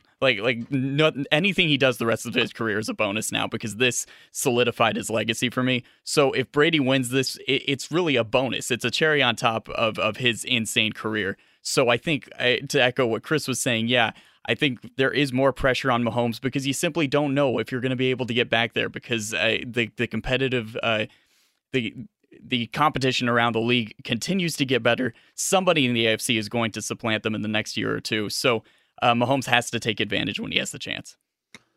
Finley, are you near a microphone or are you doing something untoward? Okay, what's going on?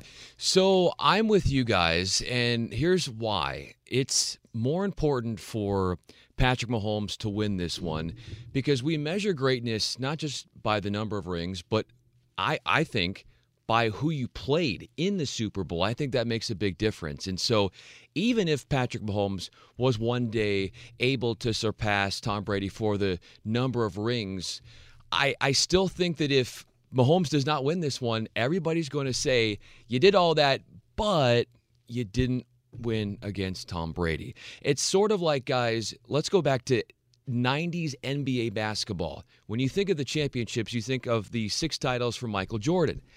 You don't think of what the Houston Rockets did in the mid-90s, winning those 2 titles. Those seem to be fraudulent because Michael Jordan wasn't playing. It's true. There's a difference between winning a Super Bowl against a Tom Brady and winning a Super Bowl against a Trent Dilfer. I mean, let's be honest. And so that's why, guys, I'm going with Patrick Mahomes. That's interesting. I always hate the quarterback versus quarterback argument, if only because they're not playing directly against one another. Mahomes could go out there and throw for 500 yards, and still somehow lose because the Chiefs' defense just lays a complete egg in the red zone where they have been historically bad this year. They've been awful in the red zone in terms of stopping teams from scoring. Now, they've been opportunistic, turning the football over, and when they needed a pass rush against Buffalo, they were able to deliver one, and Matthew is certainly very opportunistic in that secondary. But it would be tough for me, like if Mahomes goes out there and throws for 100 yards and looks brutal and throws 3 interceptions, then it's an easier argument to make. But saying you didn't beat Tom Brady is hard. But I know, regardless of me laying that out, that's still going to be the way it is seen. I don't love the argument, I guess is what I'm saying, but Finley's point is dead right because that might be exactly how it's perceived. You don't anticipate Mahomes Brady gets run back again. Of course, maybe you didn't see it happening this year either. I said, I thought Tampa would make the playoffs. Them making the Super Bowl, didn't really see that one coming from the beginning of the year. Even though I did think they were loaded, it just felt like with COVID and not being able to work together and all those new pieces, it wouldn't look good early. They would turn it on late, but would they have enough? Wouldn't it take a year? That's why I thought he would play 2 years, meaning Tom. I've predicted already, I thought Tom would retire after 2 years, and so would B.A., so would Bruce Arians, that this was a 2-year arrangement. Not like that they explicitly said that, but that's what it would end up being. And now you've heard Brady, I can easily play past 45. And Joe Montana coming out in an interview, it may have been Friday, it may have been Thursday, and basically encouraging Tom and telling him, yes, keep on playing. Keep on going. I regretted retiring from Kansas City when I did. I still had football left. I retired. Don't let that happen. But if Tom Brady wins 7, ladies and gentlemen, well, it's hard for me to say this, but if it were me, I would walk away. But if I was Tom Brady, I have no idea if I'd walk away. But you have the chance, if you're Tom Brady, to end your story how you want. Very few people get to walk off into the sunset with a championship that they just won. John Elway did it. We've seen it happen a few times, but it generally doesn't. Generally, it's Jordan with the Wizards. Here, it's Brady with the Bucks, but he's in the Super Bowl. If he wins this game, good grief. That's his 7th. That's a great number, first of all. It's a great number to finish on. And then you just walk away. But we have talked about on this show a number of times since it began a few years ago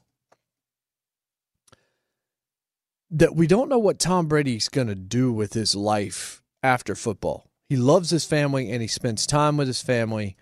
The interview with Howard Stern in the offseason where he said he didn't realize he had put so much into football that it was never Giselle's time to be able to enjoy her life in the same way, and that it was time for him potentially to play father more often and to balance his life more, and that therapy had kind of helped him with that and helped maybe save his marriage or at least make her happier in it. How much more football does she want him to play? And how much more football does he really need to play? He doesn't need to play anymore. If they win, good grief. It's not should he walk away, it's can he. It's does he have it within him to walk away knowing maybe he could get 8. Remember the end of The Last Dance? What was the lasting memory from that documentary? At least one of the lasting memories? For me, it was Jordan lamenting the fact that they didn't run it back one more time. That they didn't bring Phil back, that the thing with Krause happened, and that team ended up deteriorating away and pieces being shipped apart, and then it was just done. And he's like, we could have come back and done it again. And it was just like, good grief. He wasn't even happy with the number that he won because he thought he could have won one more. Was he ever happy? But then you think about, well, if he wasn't the guy that's upset that they didn't win one more, he'd have never won 3. And I've always kind of felt the same way about Brady. If Brady wasn't the guy who thought he could play until he was 65, then he probably wouldn't have won half the Super Bowls he's won. The other argument that I don't like about Tom Brady is he's the luckiest quarterback of all time argument. You do realize that you can both be the luckiest and the greatest in the same sentence. Those two things are not mutually exclusive. The tuck rule, yeah, okay, we get it. Couple of bounces of the ball here and there, absolutely. Jesse James touchdown with the Steelers in that regular season game a few years ago, we'll never forget that. There have been moments where it's worked for Brady. And it has felt lucky, yes. But that shouldn't detract from the greatness. That comes across as... It just comes across as small, to go with that argument. If you want to say he's lucky, but he's also the GOAT, that's fine. If you want to argue for anybody else to be the GOAT, that argument goes away if he wins today and plays well. One of the Super Bowls that Tom Brady has, you can argue, that was won by the defense. That was the Rams Super Bowl, not the first one, but the one we saw a few years ago. Not the Kurt Warner one, but the one we saw a few years ago, where the defense won it. Where Edelman, I think, was the MVP, and it was just because they had to find somebody to give it to. And he made one big-time catch in the game. But in a Super Bowl loss to the Eagles, Tom Brady had an awesome game. Just Foles had that magic that night. The Eagles had that magic and got it done. Brady in the second loss to the Giants, I think it was the second one, missed Welker. Like, Welker could have made the play but had to jump up for it. It just wasn't a good throw by Brady. Brady had a couple of opportunities in that game where it just didn't click. And it's not always going to click. But you think about the defense that was played, for example, by the Packers at the end of the first half in the NFC Championship game where Scotty Miller got loose down the left side. People were calling that luck. It was bad defense. But you know what the best always do? They make you pay for your mistakes, for your lapses in judgment. For the most minute things that you do wrong, they maximize the opportunity that creates for them. Tom Brady has taken the luck that has come his way, and he has maximized the opportunities that have emanated from it. And that's one of the largest reasons why we're watching the greatest of all time today. And it's why the fascination surrounding Mahomes is there, because when it came to Tiger and Jack, we knew who the guy was, right? But since that point, how many guys have we thought were going to be the next Tiger Woods who turned out to be flashes in the pan or turned out just not to have the stuff long term to keep it going in the same way? I mean, the list is very, very long. One of those guys happens to be in the lead at the Waste Management Phoenix Open right now after shooting a 61 yesterday. That's Jordan Spieth. We thought Spieth might be that guy. We certainly thought Rory McIlroy might be that guy. There was a time when people thought maybe Sergio could be that guy. Maybe it was Justin Thomas. Maybe it was Adam Scott. There were a number of guys, and look, all of those dudes are talented. Jason Day. The list goes on and on. Now it's Koepka, and Koepka may be the closest. Dustin Johnson may be in that argument as well. But it's sustained longevity. It's sustained consistency. Sustained relevance. That is what is so fleeting in sports. And that's why the Mahomes thing is so fascinating, because 2 years ago, within an eyelash of beating Tom Brady in the AFC Championship game, the game that went to overtime, last year getting it done, getting to the Super Bowl, winning the Super Bowl because you made a couple of more plays than they did. And now here you are against Tom Brady again on the biggest stage, the stage that he owns, man. If anybody is Mr. February in the history of the National Football League, it's Tom Brady. And here is Mahomes trying to catch Jack or trying to catch Tiger, if you want to even make it a newer example. That's why this matchup is so sexy, despite the fact that the hype hasn't been there. Let's get one more look at what happened last night in the association and everywhere else from Fenley. What's up? Yeah, Jason. And by the way, you remember David Duval used to be part of that conversation that could be the next Tiger Woods or at that level of play. The Lakers guys were lucky last night to win against the bottom feeder, one of them in the NBA, the Pistons, 135-129 in double overtime as Detroit was resting Blake Griffin, and the Pistons now drop to 5-18. So that's where they are. LeBron James, 33 points, 11 assists, and 7 turnovers. The Mavs desecrate the Warriors, 134-132. Luka Doncic firing up 42 points. That matches a career high.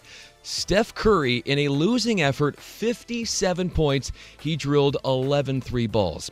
The Bucks cut up the Cavs 124-99. Giannis Antetokounmpo had a double-double, 24 points and 11 rebounds as Milwaukee improves to 15-8 on the season. The 76ers irritate the Nets 124-108. Joel Embiid, 33 points for him. James Harden, 26 points, 10 assists, and 8 rebounds. The only one of the big three in Brooklyn that was able to play in that contest. In college basketball, Oklahoma State with a marquee statement win over number 6 Texas, 75-67 in double overtime. 11th ranked Tennessee whizzes by Kentucky, 82-71. USC gets the win against an undermanned number 21 UCLA squad, 66-48. In the NFL, Packers quarterback Aaron Rodgers named MVP of the season, Offensive Player of the Year, going to Tennessee Titans running back Derrick Henry. Defensive Player of the Year awarded to Rams D-tackle Aaron Donald. And as far as the 2021 NFL Hall of Fame class, it had Ryan Bershinger, it had Jason Martin, Peyton Manning, Charles Woodson, really, Calvin Chris? Johnson. Yeah, I know. I'm surprised you actually said that, Finley. I'm not trying to. I'm not saying anything disrespectful to Chris, but I feel like you would have taken a shot there. Of course, you didn't get out his full name before you realized, and then went to the actual guys. Well, I wanted to throw out a compliment. It's something that's rare for me, and I was just very trying rare, to yes. change things up. Change you the are pace. The bringer of darkness. Yes. And with that, I'll try to find a comfortable way to segue, although I will send it back to our guy, Jason Martin. Yeah, Peyton Manning, Charles Woodson, Alan Faneca, just a lot of talented guys. John Lynch. Really good class, Hall of Famers. Welcome back, Farmers Insurance, Fox Sports Radio Studios. Call 1-888-FARMERS. You could save a whole lot of something on auto insurance. Guys, your gut feeling, if Tom Brady wins, do you think he actually has it in him to walk away, or do you think he's coming back no matter what? I always look at the contract. I see another year on there, and I mean, I think if he wins now, he might be more emboldened to come back again. He keeps saying he wants to play until 45. It seems like Tom Brady isn't going to walk away until he just suffers it's kind of like a boxer, right? Like you have to kind of like get taken out on your shield or take one on the chin before you decide, yeah, now I'm going to walk away. So Tom Brady keeps talking like he wants to play until he's 45 or 50. I look at that extra year on his contract with Tampa Bay, and I just think, if he wins one, what's to stop him from thinking, hey, I could go for a second one here? Well, let's say, what if they go lose 47-6 and he has 5 interceptions today? Even then, I think that might even motivate him even more to come back. He doesn't. The thing is that ability-wise, he looks better this year than he did in his last year with the Patriots. So I don't know. I think he's got at least another 2 years in him, which just feels so crazy to say. Good Lord, man. I mean, I don't think he's going to retire either. I keep saying I think I would if I won because I want that Elway moment. But if you win 7, you probably also have the ego to think that you can win 8. And with Tom Brady, I mean, who's going to tell him he can't win 8? I know we all think it's Mahomes' league, but that's been the largest point of this show today is you just don't know from year to year what's going to happen. You don't know how the injuries are going to go. You certainly don't know now even what the health is going to go when it comes to like viruses and things of that nature. You have no idea what is to come. But if you're Tom Brady and you win 7, you might as well just continue to be arrogant enough to think you're going to win. I had said 2 years was going to be the number. I'm going to stick to that. But every time I watch him play, I'm just like, gosh, is he going to outlive me? Like, my child might actually graduate college and be in the NFL because I've already got my child in the NFL, despite the fact we don't even know if it's a boy or a girl. We're not going to know until we get to the delivery room. But I've already got my child in the league, and I've already got my child playing against Tom Brady 20 years from right now, where somehow Tom Brady looks younger then than he looks now, as he looks younger now than he did when he got into the league. And he has made a lot of money, and he has used that money in ways that are going to keep him there. Whole lot of almonds, man. And I eat a lot of almonds, and I look better than I did 5 years ago. But I think there's a whole lot more to it than just the almonds. But that's the key to the TB12 method. That's one of them. I mean, Russell Wilson's got his water or whatever that nonsense is. Tom Brady's got his almonds, and he can't even read the back of the box to see total carbohydrates, because if he sees the word, that's more carbs than he's had this year. We'll be right back. The 4 of us will predict Super Bowl 55 to finish up the Jason Martin Show on Fox Sports Radio. Old School Nirvana finishing us up. Jason Martin Show on this Super Bowl Sunday. Brian Noe, Andy Furman, Fox Football Sunday. It's the final time you'll call it Fox Football Sunday for a while. Following us here, Ryan Bershinger, Chris Perfett, Brian Finley is your trifecta. They've been spinning the Dodge radio style for me. I'm Jason Martin. You can find me on Twitter at JMartRadio. Bucks, the first team to play a Super Bowl in their home stadium. Second time they've made it to the Super Bowl. 5th time since 2000 a wild card has made it. This is the first Super Bowl ever to feature the top 2 passing offenses in the NFL per Elias Sports Bureau. Chiefs 303.4, Bucks 289.1, 1-2 in passing yards per game.